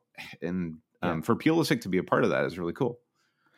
As far as the defense goes, I think we have to wait to see what happens with all the transfers. If Kepa and Caballero both came in at $5 million, so if one of them, if they don't sign a keeper this summer, whoever starts would be a Chelsea keeper for $5 million. That would be a great price. You could actually, if either one of them started, you could actually probably just make an argument as like a set and forget, like pair one of them with a $4 million and just ride it out. But yeah, good start of the season. Brighton away, Liverpool at home, not great, but then West Brom, Palace, Southampton, Man United away, but then Burnley, Sheffield, Newcastle. It's just a nice run, really like across the first 10 game weeks. So I think that if you were thinking about doing that game week 2 wild card, the fact that Chelsea's fixtures are so good may turn you away from that a little bit, because you could be in a position where you're just dropping Chelsea players despite having a really good run of fixtures, so maybe you just don't load up on Man United and Man City quite as early as a result. Well, Chelsea is perhaps the team I'm most pumped for. They are helped by United and City blanking in game week 1, but a lot of these players are going to be really sizing up for game week 1 for sure. All right, Brandon, let's take a quick break, and we're going to get back and do part 2 of our team previews. I just realized how long we've already gone, so we'll do part 2 of our team previews after this. From tight muscles, tough workouts, signs of aging, to simply making it through each busy day, everyone understands what it feels like to be tense and sore, so everyone can benefit from TheraOne's CBD products. A lot of CBD products claim to be organic, but still contain up to 30% filler, and these fillers are potentially toxic. TheraOne tests their products 4 times before they get to you. Every product is USDA certified organic, grown in the US, and their CBD extracts are the highest quality available anywhere. Use TheraOne's warming lotion in your morning routine, the cooling lotion or massage oil to recover, body balm for targeted relief, and sleep tincture to drift into a deep night's sleep. And now through Labor Day, Monday, September 7th, TheraOne is offering our listeners a buy one, get one free for all TheraOne products, but you've got to go to Theragun.com. That's TheraGun.com/Blue Wire. If you don't love what you get from TheraOne, send it back for a full refund within 30 days of purchase. This is not something TheraOne is likely to do again. Buy one, get one free at Theragun.com/Blue Wire, but only until Labor Day. Go right now to Theragun.com/Blue Wire. Sundays are coming back in the NFL with NFL Sunday Ticket.tv. You can stream every live out-of-market NFL game every Sunday afternoon on your favorite devices, plus Red Zone and DirecTV Fantasy Zone channels. Never miss your favorite teams and favorite players. No matter where you live, NFL Sunday Ticket.tv is your key to the most glorious Sundays ever. Use the promo code BLUEWIRE at checkout. That's all one word, BLUEWIRE, to get 15% off your subscription. Visit NFLSundayTicket.tv and use promo code BLUEWIRE. All right, Brandon, we're back. Part 2 of part 1 of our team previews. Crystal Palace. Kick us off here, Brandon. What should we know about Crystal Palace? Well, Palace finished 14th last season, and I know one thing. They have to change something. They have to change anything, because I cannot stand to watch this iteration of Roy Hodgson's Palace for another season. Like, Sure. what did we watch last season? It was workmanlike, and I respect that. But it was truly bizarre in its workmanlikeness.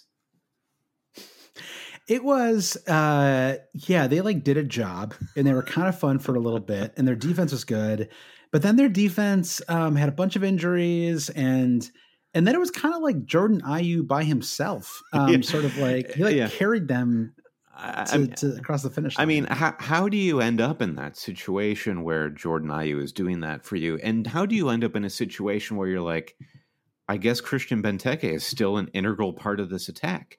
I mean, he kind of did an Olivier Giroud light job at the end of last season for Palace, and I guess I have to give him some amount of credit for that. But like, where do they go from here? And there are no rumors of any transformational signings, or it's like Andres Townsend is starting to make waves in social media, and it's less anyone is coming looking for Townsend, and it's more like, hey, I'm making noise, like I'm over here. Right. So who is leaving versus who is going from Palace, much remains to be seen. I mean, the biggest rumor I saw was Ryan Brewster, Liverpool striker who was on loan at Swansea last season, scored 11 goals for them in 22 appearances.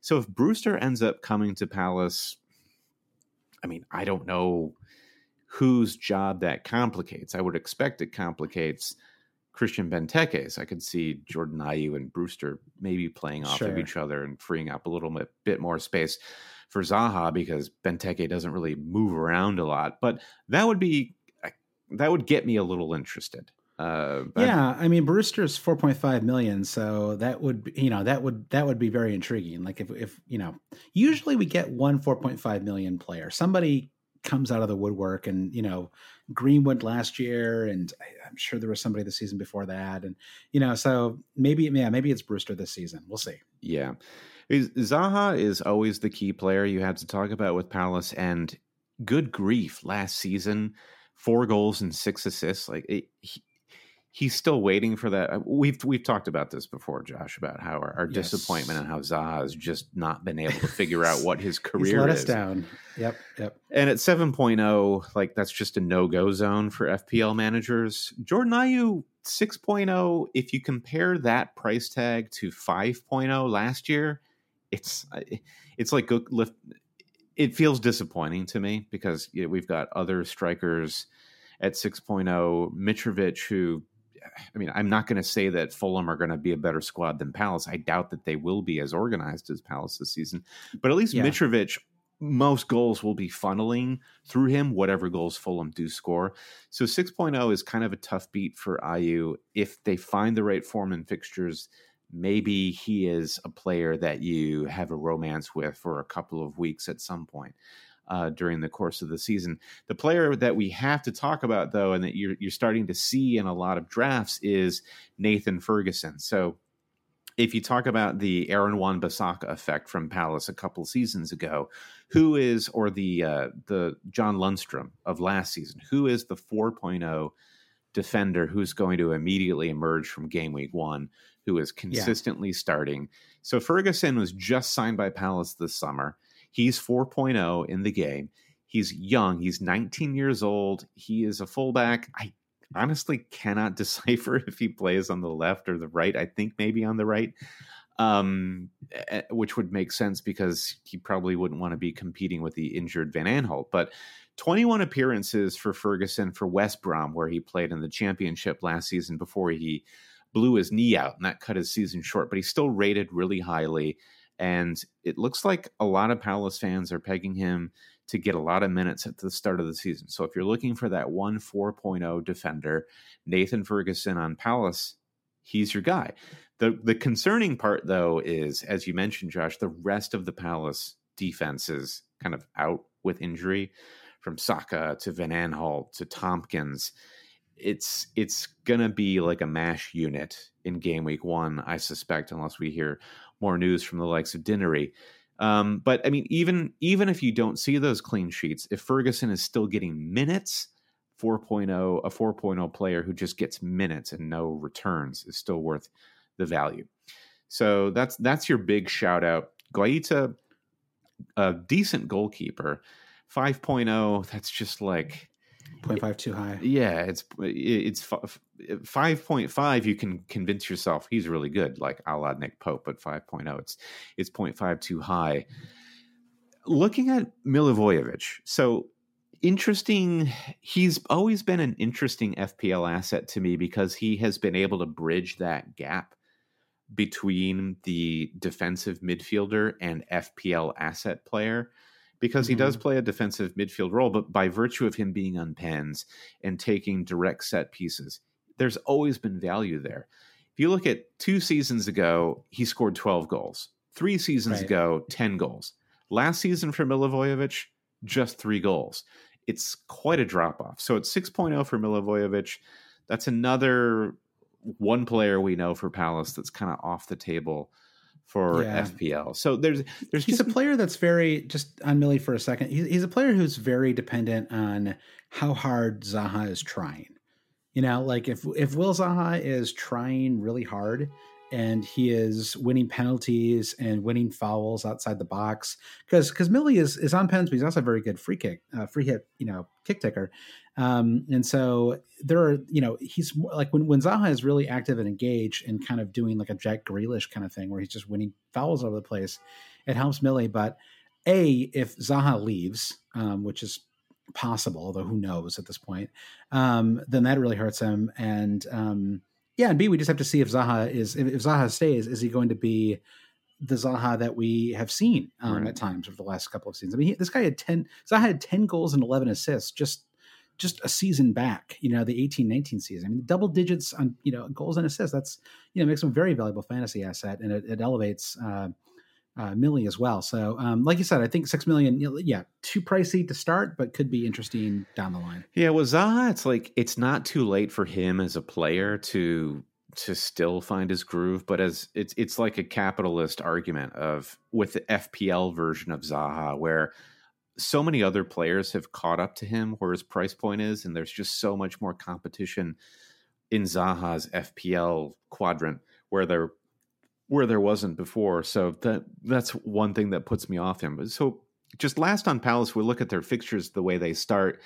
Home Southampton, then it's Manchester United in game week 2, followed by Everton and Chelsea. The first 4, not great. Things start to clear up with Brighton and Fulham in game weeks 5 and 6. So I think Ferguson really is the name of the game. You're probably going to only want to start with a benchable defender on this Palace team come game week 1. Yeah. I think the big drama right now with Crystal Palace is, does Eddie Howe take over in game week 8, game week 14, game week 20? I think it happens by January. It just seems like such a logical fit to me. I don't know, like South Coast. I know that London's not quite South Coast, but like, just, I don't know. Like, it just feels like the southern reaches of London, the southern reaches of London and southern England.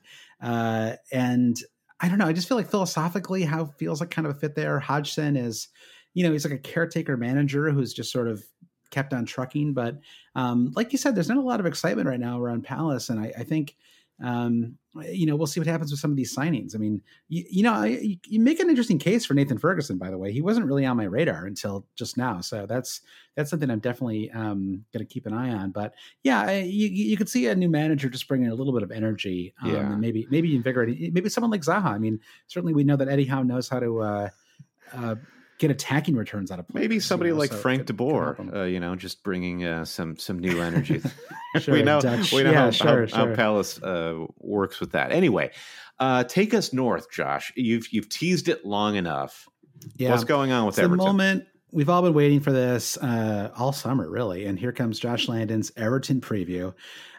Okay, so there's not a lot going on so far. As far as new player and transfer rumors are concerned, the player that's the most strongly rumored is Allen, a 29-year-old central midfielder who plays for Napoli. Wouldn't really be a fantasy prospect, although he would probably make the entire team better. Doucouré has also been rumored, which I think would be a great signing for them. I think if they could get that one across the line. Fulham's got him.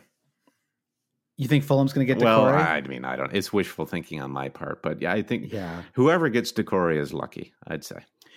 Yeah, I mean, I'm actually surprised that teams that are like teams in Europe aren't looking for Doucouré too. It feels like he could, I don't know. I feel like you could put him in a big team and he'd probably hold his own. Irving Chucky Lozano has also been rumored, which I think would be he'd be a fun signing for Everton if they could bring him in. I've always, living in the United States, I've seen, a fair amount of Mexican national team matches, and he's just a fun player. He'd be a fun signing. So we'll see what happens there. So not a lot on the rumor front. When it comes to returning players, so you have Richarlison, who's been moved to the forward position, which I think is probably fair. You and I were talking about that on our price prediction pod. We weren't really sure how he'd come in, and he's enough of a forward that I think I'm not going to complain about him getting slotted in there.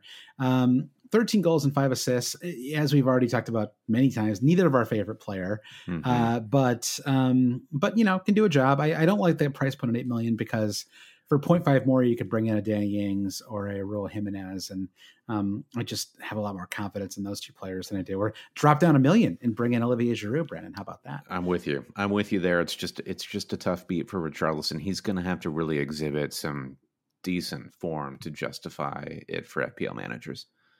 You have DCL, 13 goals, which is quite a lot, a little higher than I realized, but no goals since March 1st. Went goalless upon restart.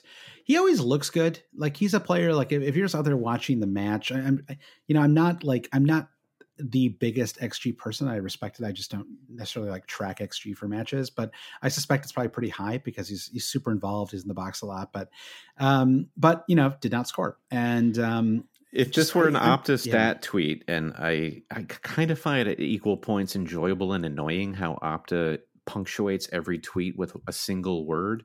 But a DCL Opta tweet would be punctuated by the word always with drought. Yeah. And it's possible that he just is what he is, which is that he is a B- forward, maybe a straight B. I think a B is fair. Yeah. B is fair. 13 goals, right? B is fair. But just maybe not quite good enough for a really good team. Maybe not quite good enough as a fantasy asset. And at $7 million, maybe getting a little too high to consider. I feel like this is one of those things that could come back to haunt me when DCL scores 27 goals this season. But maybe right now I'm sticking to my guns. I think your assessment is spot on with what we know now. So the player that I think is a little underrated, and his price is a little bit of a turnoff, but Lucas Digne pretty much delivered on the lofty price that he got last season. I mean, he had 8 assists, 9 clean sheets, 16 bonus points, comes in at $6 million.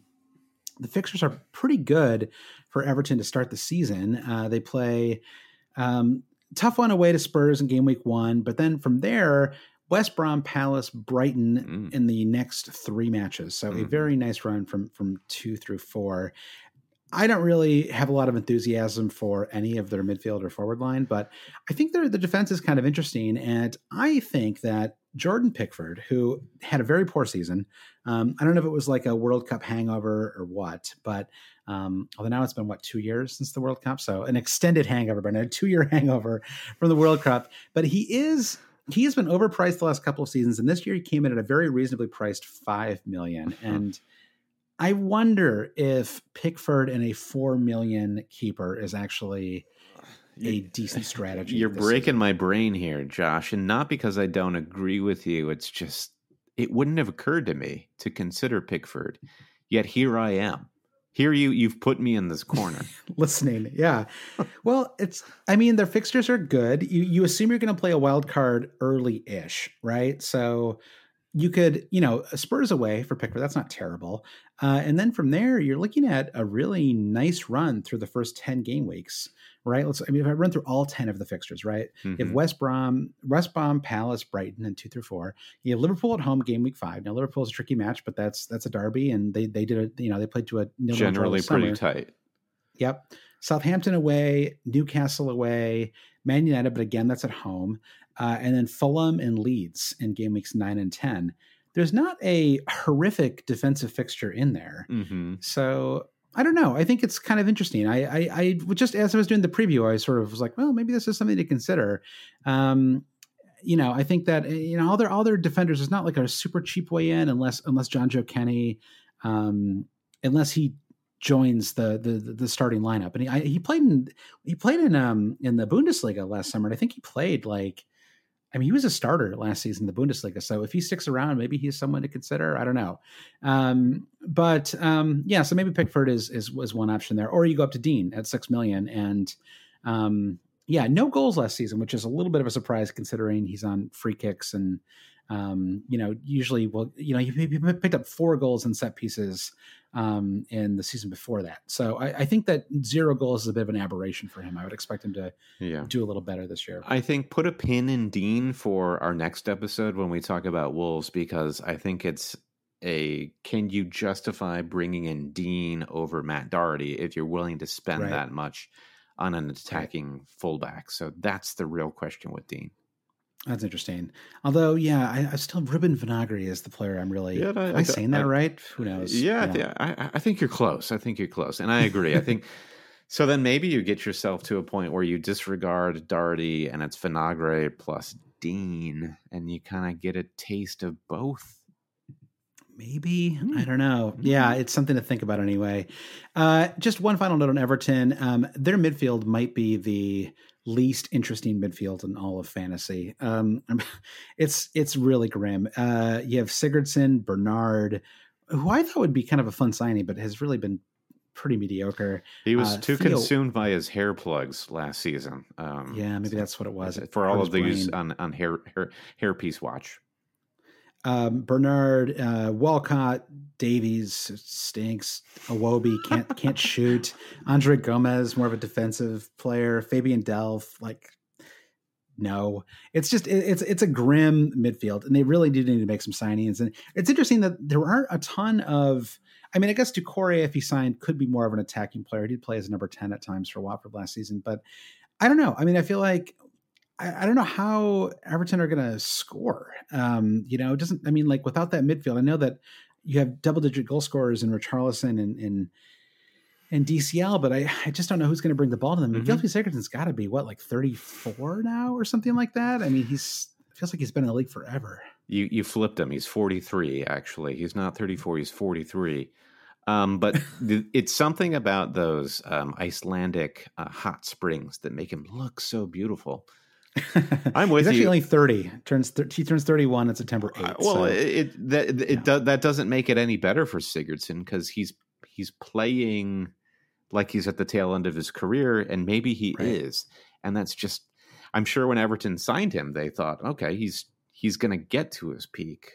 He's not past it, but here we are. And I agree. It's really grim for their midfield, and to really get the potential of an 8.0 Richarlison, they're going to need more signings, without a doubt. But they have a class manager in Ancelotti, and they have a pretty good defense. And I don't know. So I think that the defense should not be totally disregarded. And I know that partially, I think, because there are so many interesting 4.5 million defenders, so many intriguing ones. Maybe we've looked a little bit past the 5 million options on Everton. So that's my little shout out for the Everton defense. Let's move on to Fulham, Brandon. Yes, Fulham promoted yet again to the Premier League. When last we saw them in the Premier League, they were awful. So I think for a lot of FPL managers, this is going to be a leap of faith. And I'm not here to tell you everything's different. Like, it's all very unknown and probably not great looking at Fulham coming into this season. However, they have one of the best fixture runs. I mean, it's insane, like a kind of poorly rated promoted club to have this great of a fixture run to start the season. Arsenal, that we talked about, like Aubameyang, probably has his sights set there, but after that, it's Leeds, Villa, Wolves, Sheffield United, Palace, West Brom, West Ham.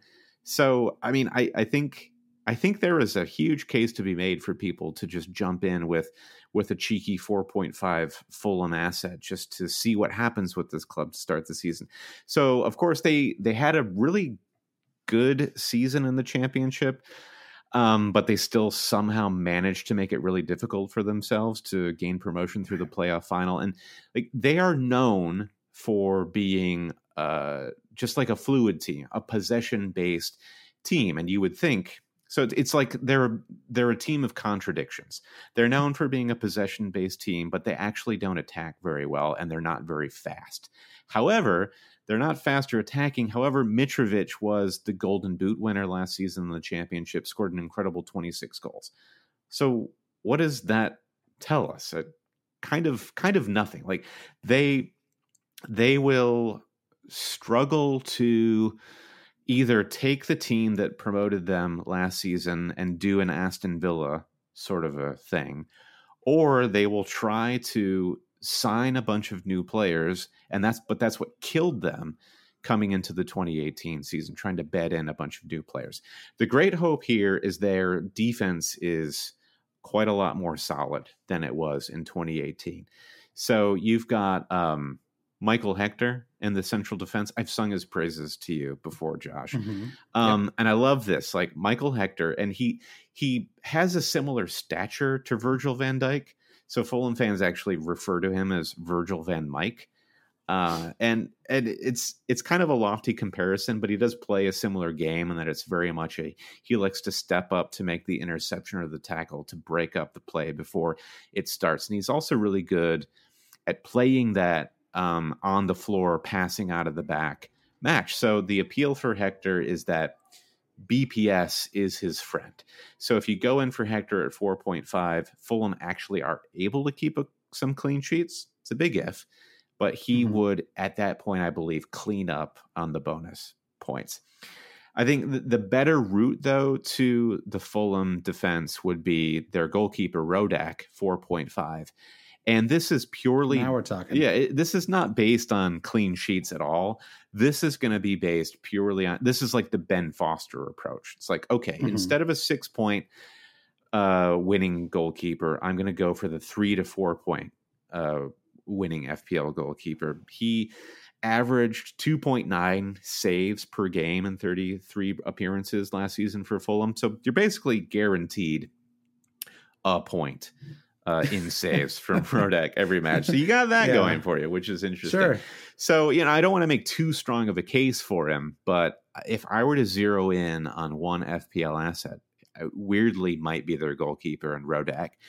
Mitrovic, that's what all the conversation will be about. He was the Golden Boot winner. And I think most people who are looking into Mitrovic, like now that he's back in the league, they're like, oh man, how old is this guy at this point? I think it was Marcus Speller on the Football Ramble was talking about how you would imagine that this dude is like 30 years old at this point for how much you've seen of him, or just kind of his general visage, but he's just 25 years old. So he's not even really at the peak of his powers just yet.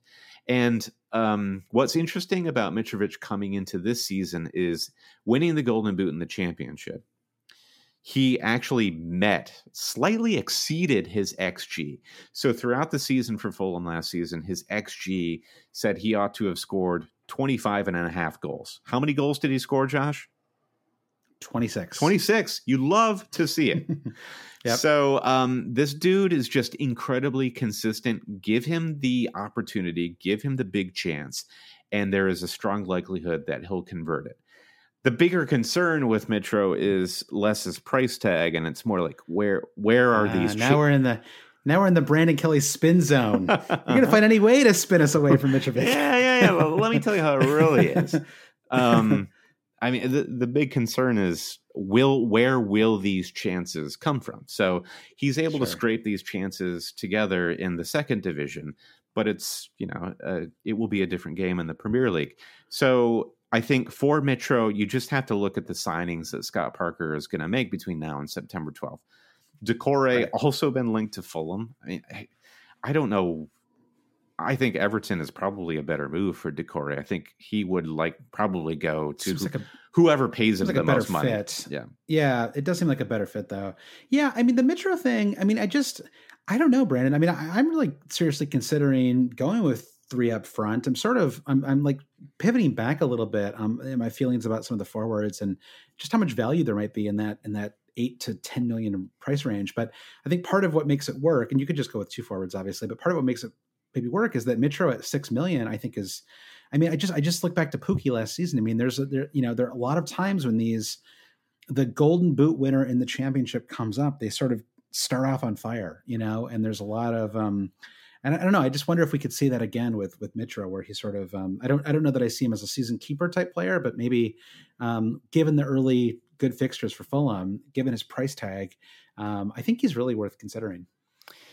Yeah, I don't fully disagree, and the rumored signing of Ryan Fraser from Bournemouth would actually make me a lot more bullish because, as I was saying, awesome. Like Fulham need pace, and you got Joe Bryan on the left, who another FPL price headshot 5.0. No, thank you.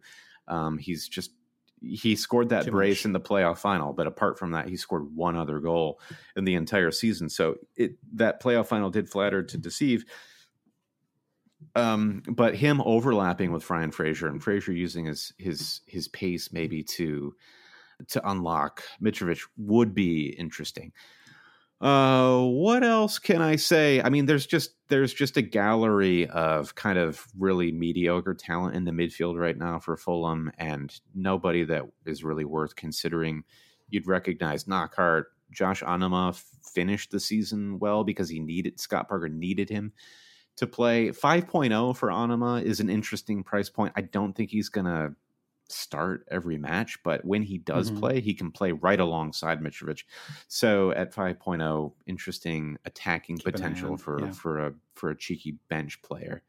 So yeah, I think it's the fixtures have put us in an interesting position with Fulham where nobody's going to be bullish on this squad, but the fixtures are so good that considering Mitro, considering a defender, it does have its place going into game week 1, whether you like it or not. Well, I'll tell you right now that I will not be starting the season with a Fulham defender. That is, that I'm officially in prove it to me mode with that defense. But the Hector thing is kind of interesting. You've certainly turned my head with all your Hector talk over the summer. And so maybe Virgil van Dijk will make his way into my team at some point. All right, Brandon, we got 2 teams left here. And thank you for that. That is a very thorough preview of Fulham, Brandon. I think that was one of the more thorough, like, I mean, you're an actual Fulham fan. So I'm glad we drilled down on that team a little bit. Cause I think he's good, Jerry. People may not have, and he's thorough. So we move from one promoted team to another. This is Leeds United. Personally kind of excited to have Leeds in the league just because they're a big club with a lot of fans, or, historically a very big club. They've won plenty of Premier League titles, at least, well, I don't know, they've won a few anyway. Have not been in the league in I think like almost 20 years now. So hired Marcel Bielsa 2 years ago, almost got promoted last season, did get promoted this season. And I think what's interesting about them is, there's a lot of interest in them, but this is not a Wolves situation where they're just loaded with talented players or, talented, Portuguese players like Wolves often are. This is just kind of if you go to the transfer market page for Leeds, there is no one in that transfer market page that's blowing you away. There's no, $35 million 20-year-old Ruben Neves, who they're like, hoping to keep. I mean, the biggest player is Ben White, who is a Brighton player who they're hoping to re-sign, this center back. Maybe a little more likely to re-sign now that Dunk's re-signed with Brighton. I don't know. We'll see. They're also like many other people looking at Brentford's Ollie Watkins, who had 26 goals and 50 appearances last season. God, Brentford, man, I guess I should have watched more of them, Brandon. They had all these massive goal scorers in their team. All I saw was them in the playoffs, and I wasn't like blown away by them. The key returning players, you've got Pablo Hernandez, really interesting player. 35 years old, but a key player for the team, 9 goals and 9 assists and 36 appearances last season. 35 though is gives you pause. It does. It's like buying a car. Yeah, it's getting a little up miles? there. Yeah, and so is he a in NFL parlance, is he like an every down running back still or not? Are we going to get? He comes in at $6 million, so it's a reasonable price, but I think it's it's a little high. It's a little bit like Billy Sharp, where Southampton rode Billy Sharp to the Premier League and he had a ton of goals, and then he just wasn't quite, up to playing every single match. I think Billy Sharp is around the same age as Pablo Hernandez. So I don't know. Age it's just never branded, as we all know, as you see on t-shirts. But I don't know. We'll see what happens with Pablo Hernandez. Certainly an interesting player to watch, though. Patrick Bamford, a name that we've all known for a long time, just because he, he was part of the Chelsea youth system and then was loaned all over the place for a long time. Never quite lived up to his promise. I'm also a huge Maria Bamford fan, a stand-up comedian. You're big Maria, his sister, a great comedian. So 16 goals, 4 assists, 45 appearances last season. Comes into a very reasonable $5.5 million, and he's most likely on pens going into the season as well. I did want to give a quick shout out, by the way, Brandon, before we go any further on this, because I was trying to like bone up on my Leeds United knowledge, and Ben Wilson, a friend of the pod, gave me a very nice breakdown. So shout out to you, Ben Wilson. Thank you for the knowledge. Well done, Ben. Yeah, well done, Ben. So Patrick Bamford, likely on pens. You have Jack Harrison, Brandon, who you and I have been following for a long time because he was part of the NYFC system a few years ago. Yeah, I was saying we were like Bielsa with the binoculars spying through the bushes on Jack Harrison there at Yankee Stadium. And it was interesting to see him at NYCFC because at that point he was kind of a dropout of the Manchester United Academy, and it just wasn't going to happen for him. So he had to make this huge decision. Was he loaned? Yeah. Was he loaned? Yeah. I don't recall. And then the City farm sort of bought him. I can't remember. Anyway, interesting player. And like, it was like in the blink of an eye, here is a guy who occasionally plays for an MLS team to being a linchpin for a championship promotion. So it's been a huge leap in talent for him. And, the way that they're going to line up, it looks like, unless they make some big signing, he's probably going to have that left wing spot locked up. $5.5 million. I think he's worth keeping an eye on. 6 goals and 8 assists last season and 46 appearances. So, 46 appearances too is a good sign too, because that just would indicate that he is a fairly trusted player and someone who's pretty locked into that squad. And, at $5.5 million, that's, I was talking earlier about the kind of price range. I'm really trying to find just kind of like a long list of players that I may consider in that 5 million, maybe up to 6 million range, this season, because I just think it's really going to be valuable to have those players sort of just in your like kind of knowledge base, because you're often going to need to free up money, and you're going to need just with so many expensive midfielders, you're really going to need a couple cheap midfielders just to fill out the rest of your team. So he's one to consider. And then the defense, you have you have White if he rejoins, and then you have Luke Ayling and Stuart Dallas, the fullbacks. Stuart Dallas, well, both of them actually have played different positions. So talk that Ayling may be center back at the start of the season. Stuart Dallas is left back, but he's played all over the place. Stuart Dallas, what an American name that is. It is a very American. It sounds like it sounds like a wide receiver or something, doesn't it? or like a power forward for an NBA team. Yeah, I read an article today that FPL Chef put out comparing Eileen and Dallas, and kind of sounds like they're both. There's not a lot to separate them in terms of your pick, and it may just depend on who's the more locked in starter. Both of them had tons of appearances last season. Dallas did have 45 appearances to 37 for Eileen, if that. But I think Eileen had an injury, so that probably. That knocked him down a little bit. So, I don't have a strong recommendation between those two. I won't pretend that I do. But those are two fullbacks to keep an eye on. And then you have Matej Klich. Am I pronouncing that correctly? Probably not. Don't ask me. He has played every match but one in 2 seasons under Marcel Bielsa. So talk about a locked-in player. He scored 7 goals and had 5 assists last season, and he's available for $5.5 million. So he is another player kind of in that Jack Harrison role where you're like, well, maybe I consider him, and yeah. I worry that he might be a little more like in that Oliver Norwood role where he's just a little too far back.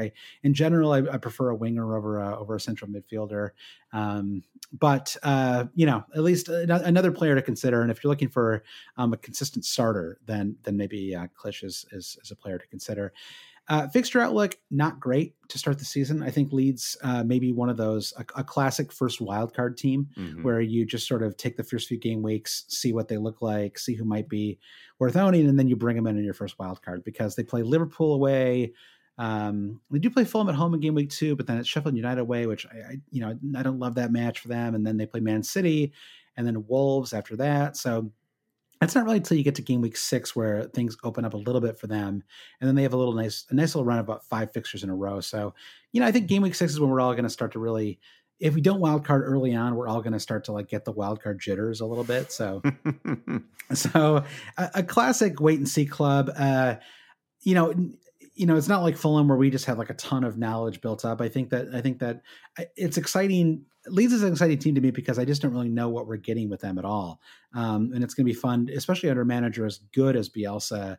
What do they look like? What happens to them? It's hard to imagine them being the kind of team that just has 3 points after 10 game weeks. I think they're going to find a way to win these matches because that's what Bielsa did in the championship the last 2 seasons as well.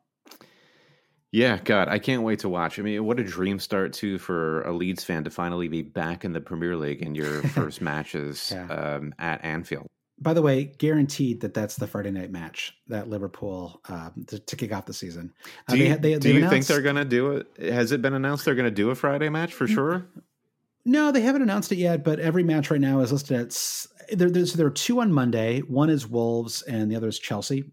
Because they're getting a couple extra days because of their Champions League and Europa League commitments. But the other ones are all just listed at Saturday at 10 o'clock our time, 3 o'clock UK time. And so I'm almost certain that they will spread those out over Saturday, Sunday, and Friday. And Liverpool did play Norwich at home on Friday night. And it kind of makes sense to have the champion kick off the season. I think that does make some sense at night at Anfield. That seems like a cool way to kick off the season. So just my guess, but I think it works out that way. They will literally kick it off, Josh. And let's kick off this podcast. I don't think that was the perfect segue, but our last team is Leicester City, and this is severe cognitive dissonance for me. I'm looking at Leicester all right, this team had quite a run last season. They ended up falling out of the top 4, finishing 5th. They seem to have lots of great players, but as I'm writing up this preview, I'm just Jesus, what a dour Premier League team this is. And I don't really know what to say about them. So if you think about last season, Brendan Rodgers, he frankly just blew it, right? So there was a point in which Leicester were 3rd.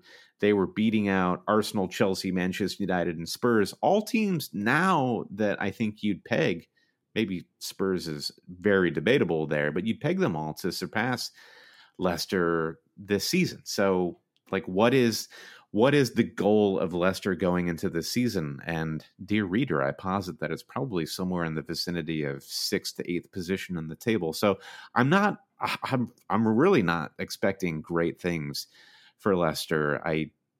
Especially compared to last season. If you look at the fixtures coming up, a good start with the West Brom fixture in game week 1, followed by Burnley, City in game week 3, more goodness with West Ham, and Aston Villa. So it's not a terrible start, all things considered. But the assets that you're gonna want, Jamie Vardy notably, are you gonna spend 10 million on him just going into game week 1, knowing that a tough defense in Burnley is coming up, followed by Manchester City? The scenario where I might have the strategy you were positing at the start of this podcast, Josh, was if you really attack game week 1, that's where Vardy maybe comes into play. I mean, you could do Vardy in game week 1 for that West Brom match and then move him to Anthony Martial in game week 2. I think that would be the Man United play Palace at home in game week 2. So that might be a scenario where I would do it. But yeah, I mean, the midfield spots, they're all in that weird, tricky 7 million range where it's kind of hard to, I don't know. It's like, it's hard to fit them in at that price. Yeah, Barnes got kicked up to 7 million, 6 goals and 10 assists. You feel like he had a better season than that, actually, 6 goals and 10 assists. So 7 feels a little too high on him. Perez at 6.5, sort of like blah. Madison, we saw so little of him because of injury at the end of this. Yeah. We've talked about his identity crisis throughout last season, and he just has so much to overcome mentally and with his game to really become the player that he really ought to. Like, the talent is there. Mm-hmm. Here is the other concern for Leicester. Like, Soyuncu was a great FPL asset for us last season, but he was great within that unit. So Chilwell is almost, as of this recording, it's still not a done deal, but it seems almost done that he's going to Chelsea. Chilwell is gone. So you've just got, and Pereira is injured. Johnny Evans is suspended until game week 3 or 4 because of his red card at the end of last season. So it's like the Leicester defense is a total stay away. So Justin at 4.5 million until Pereira comes back is maybe an option. I don't know. Worth considering. He didn't blow me away in the summer, but it might be an option. Yeah, strikes you as a player who's talented, but just he's just not up to speed with the league just yet. I don't know if a little warm weather training can solve that problem for him. So yeah, I'm just not feeling great about Leicester right now as we start the season, and I think they've got a lot of work ahead of them. Yeah, and God, they really do need a center back, don't they? They really need to bring in. Did you see this rumor that PSG was in for Soyuncu? No, I don't know who benefits from this rumor, and it would be insane to me if Leicester were to actually sell him, because what else do they have? But just interesting stuff going on there. And our much beloved attacking midfielder for Bournemouth, David Brooks, the youngest looking 23-year-old in the business, rumored to maybe be signing for Leicester. So there may be some attacking upside coming in at a cheaper price for Leicester. All right. Well, another interesting team because their fixtures are actually quite good to start the season, but I feel like we need to maybe wait a week or two and see what happens on the transfer front. I do think that they need that defense in particular needs to get a little more steel, right? I mean, you cannot go into that season with oh my goodness, I forgot his name, Wes Morgan as your other center back. Can you? I mean, that can't keep happening. You've got Justin, Morgan, Soyuncu, and Christian Fuchs. I don't even know who is fit for them right now. But yeah, it's going to be super ropey back there. All right, Brandon, that is 10 teams in 2 hours. We're going to be back in a couple of days with the other 10 teams. I'm going to go into a hyperbaric chamber to rejuice and re-energize. Okay, I'm going to spin my blood while you're doing that. So fly over to Germany, do some custom blood spinning. Yeah. So thank you for listening. If you have gotten this far, you are a true fan of the Always Cheating Podcast. If you're a true fan of the Always Cheating Podcast, you may want to support us on Patreon. If so, you can go to patreon.com/alwayscheating to do so. Go back to the original pitch at the start of this podcast for why we would love for you to do so. Yeah. Hit the back 30 seconds button about 500 times, and you'll get back to that. Get you close anyway. I'll do the Patreon thank yous, Brandon. Thank you to Trevor Ingerson, Mike DePietro. These are our producer thank yous, by the way. Thank you to Trevor Ingerson, Mike DePietro, Chris Howell, Andy Penn, Martin Savage, Brian T., The Big Gaffer, Babas Kuhn, Jeff Husby. Jeff, I got your message. I think we will set up a head-to-head for our producer patrons, so I'll get back to you on that. Ben Grant, James Holland, Jez Binning, Dave Wagner-Lodahl, Nick Wright, Jim Payne, Brian Chin, Blair Jacobson, Frederick Kian-Gransky, Travis West, Alan Creasy, Victor Forberg-Skogang, Paul Hertzing, Kaya Kirstine Leleng, Peter Boddicktel, Andy Portlock, Toothless Gibbon, Lindsay Rostel, Anton Markov, FPL Merch, James Conroy, Brandon B., Paul Scanlon, Kieran Screeton, James Hurd, Francis Mann, Chris Carter, and our 3 newest producers, Blue Nose Stew, Matt Marks, and Michael Yuang. Thank you, gentlemen. My God, what a great group. Ladies and gentlemen, what a great group of people. Oh, just the last 3. Yes. Yeah, ladies and gentlemen. Yes.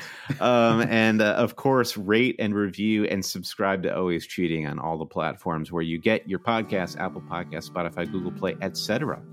We're all over social media, wherever you get fine social media. And if you just want to chat, send us an email, hailcheaters@gmail.com, and our website, alwayscheating.com. I think that's where we leave it, Josh, with a little Poku forever. I love it. And hail Lord Zoloff, Brennan. Wherever you may roam. Godspeed.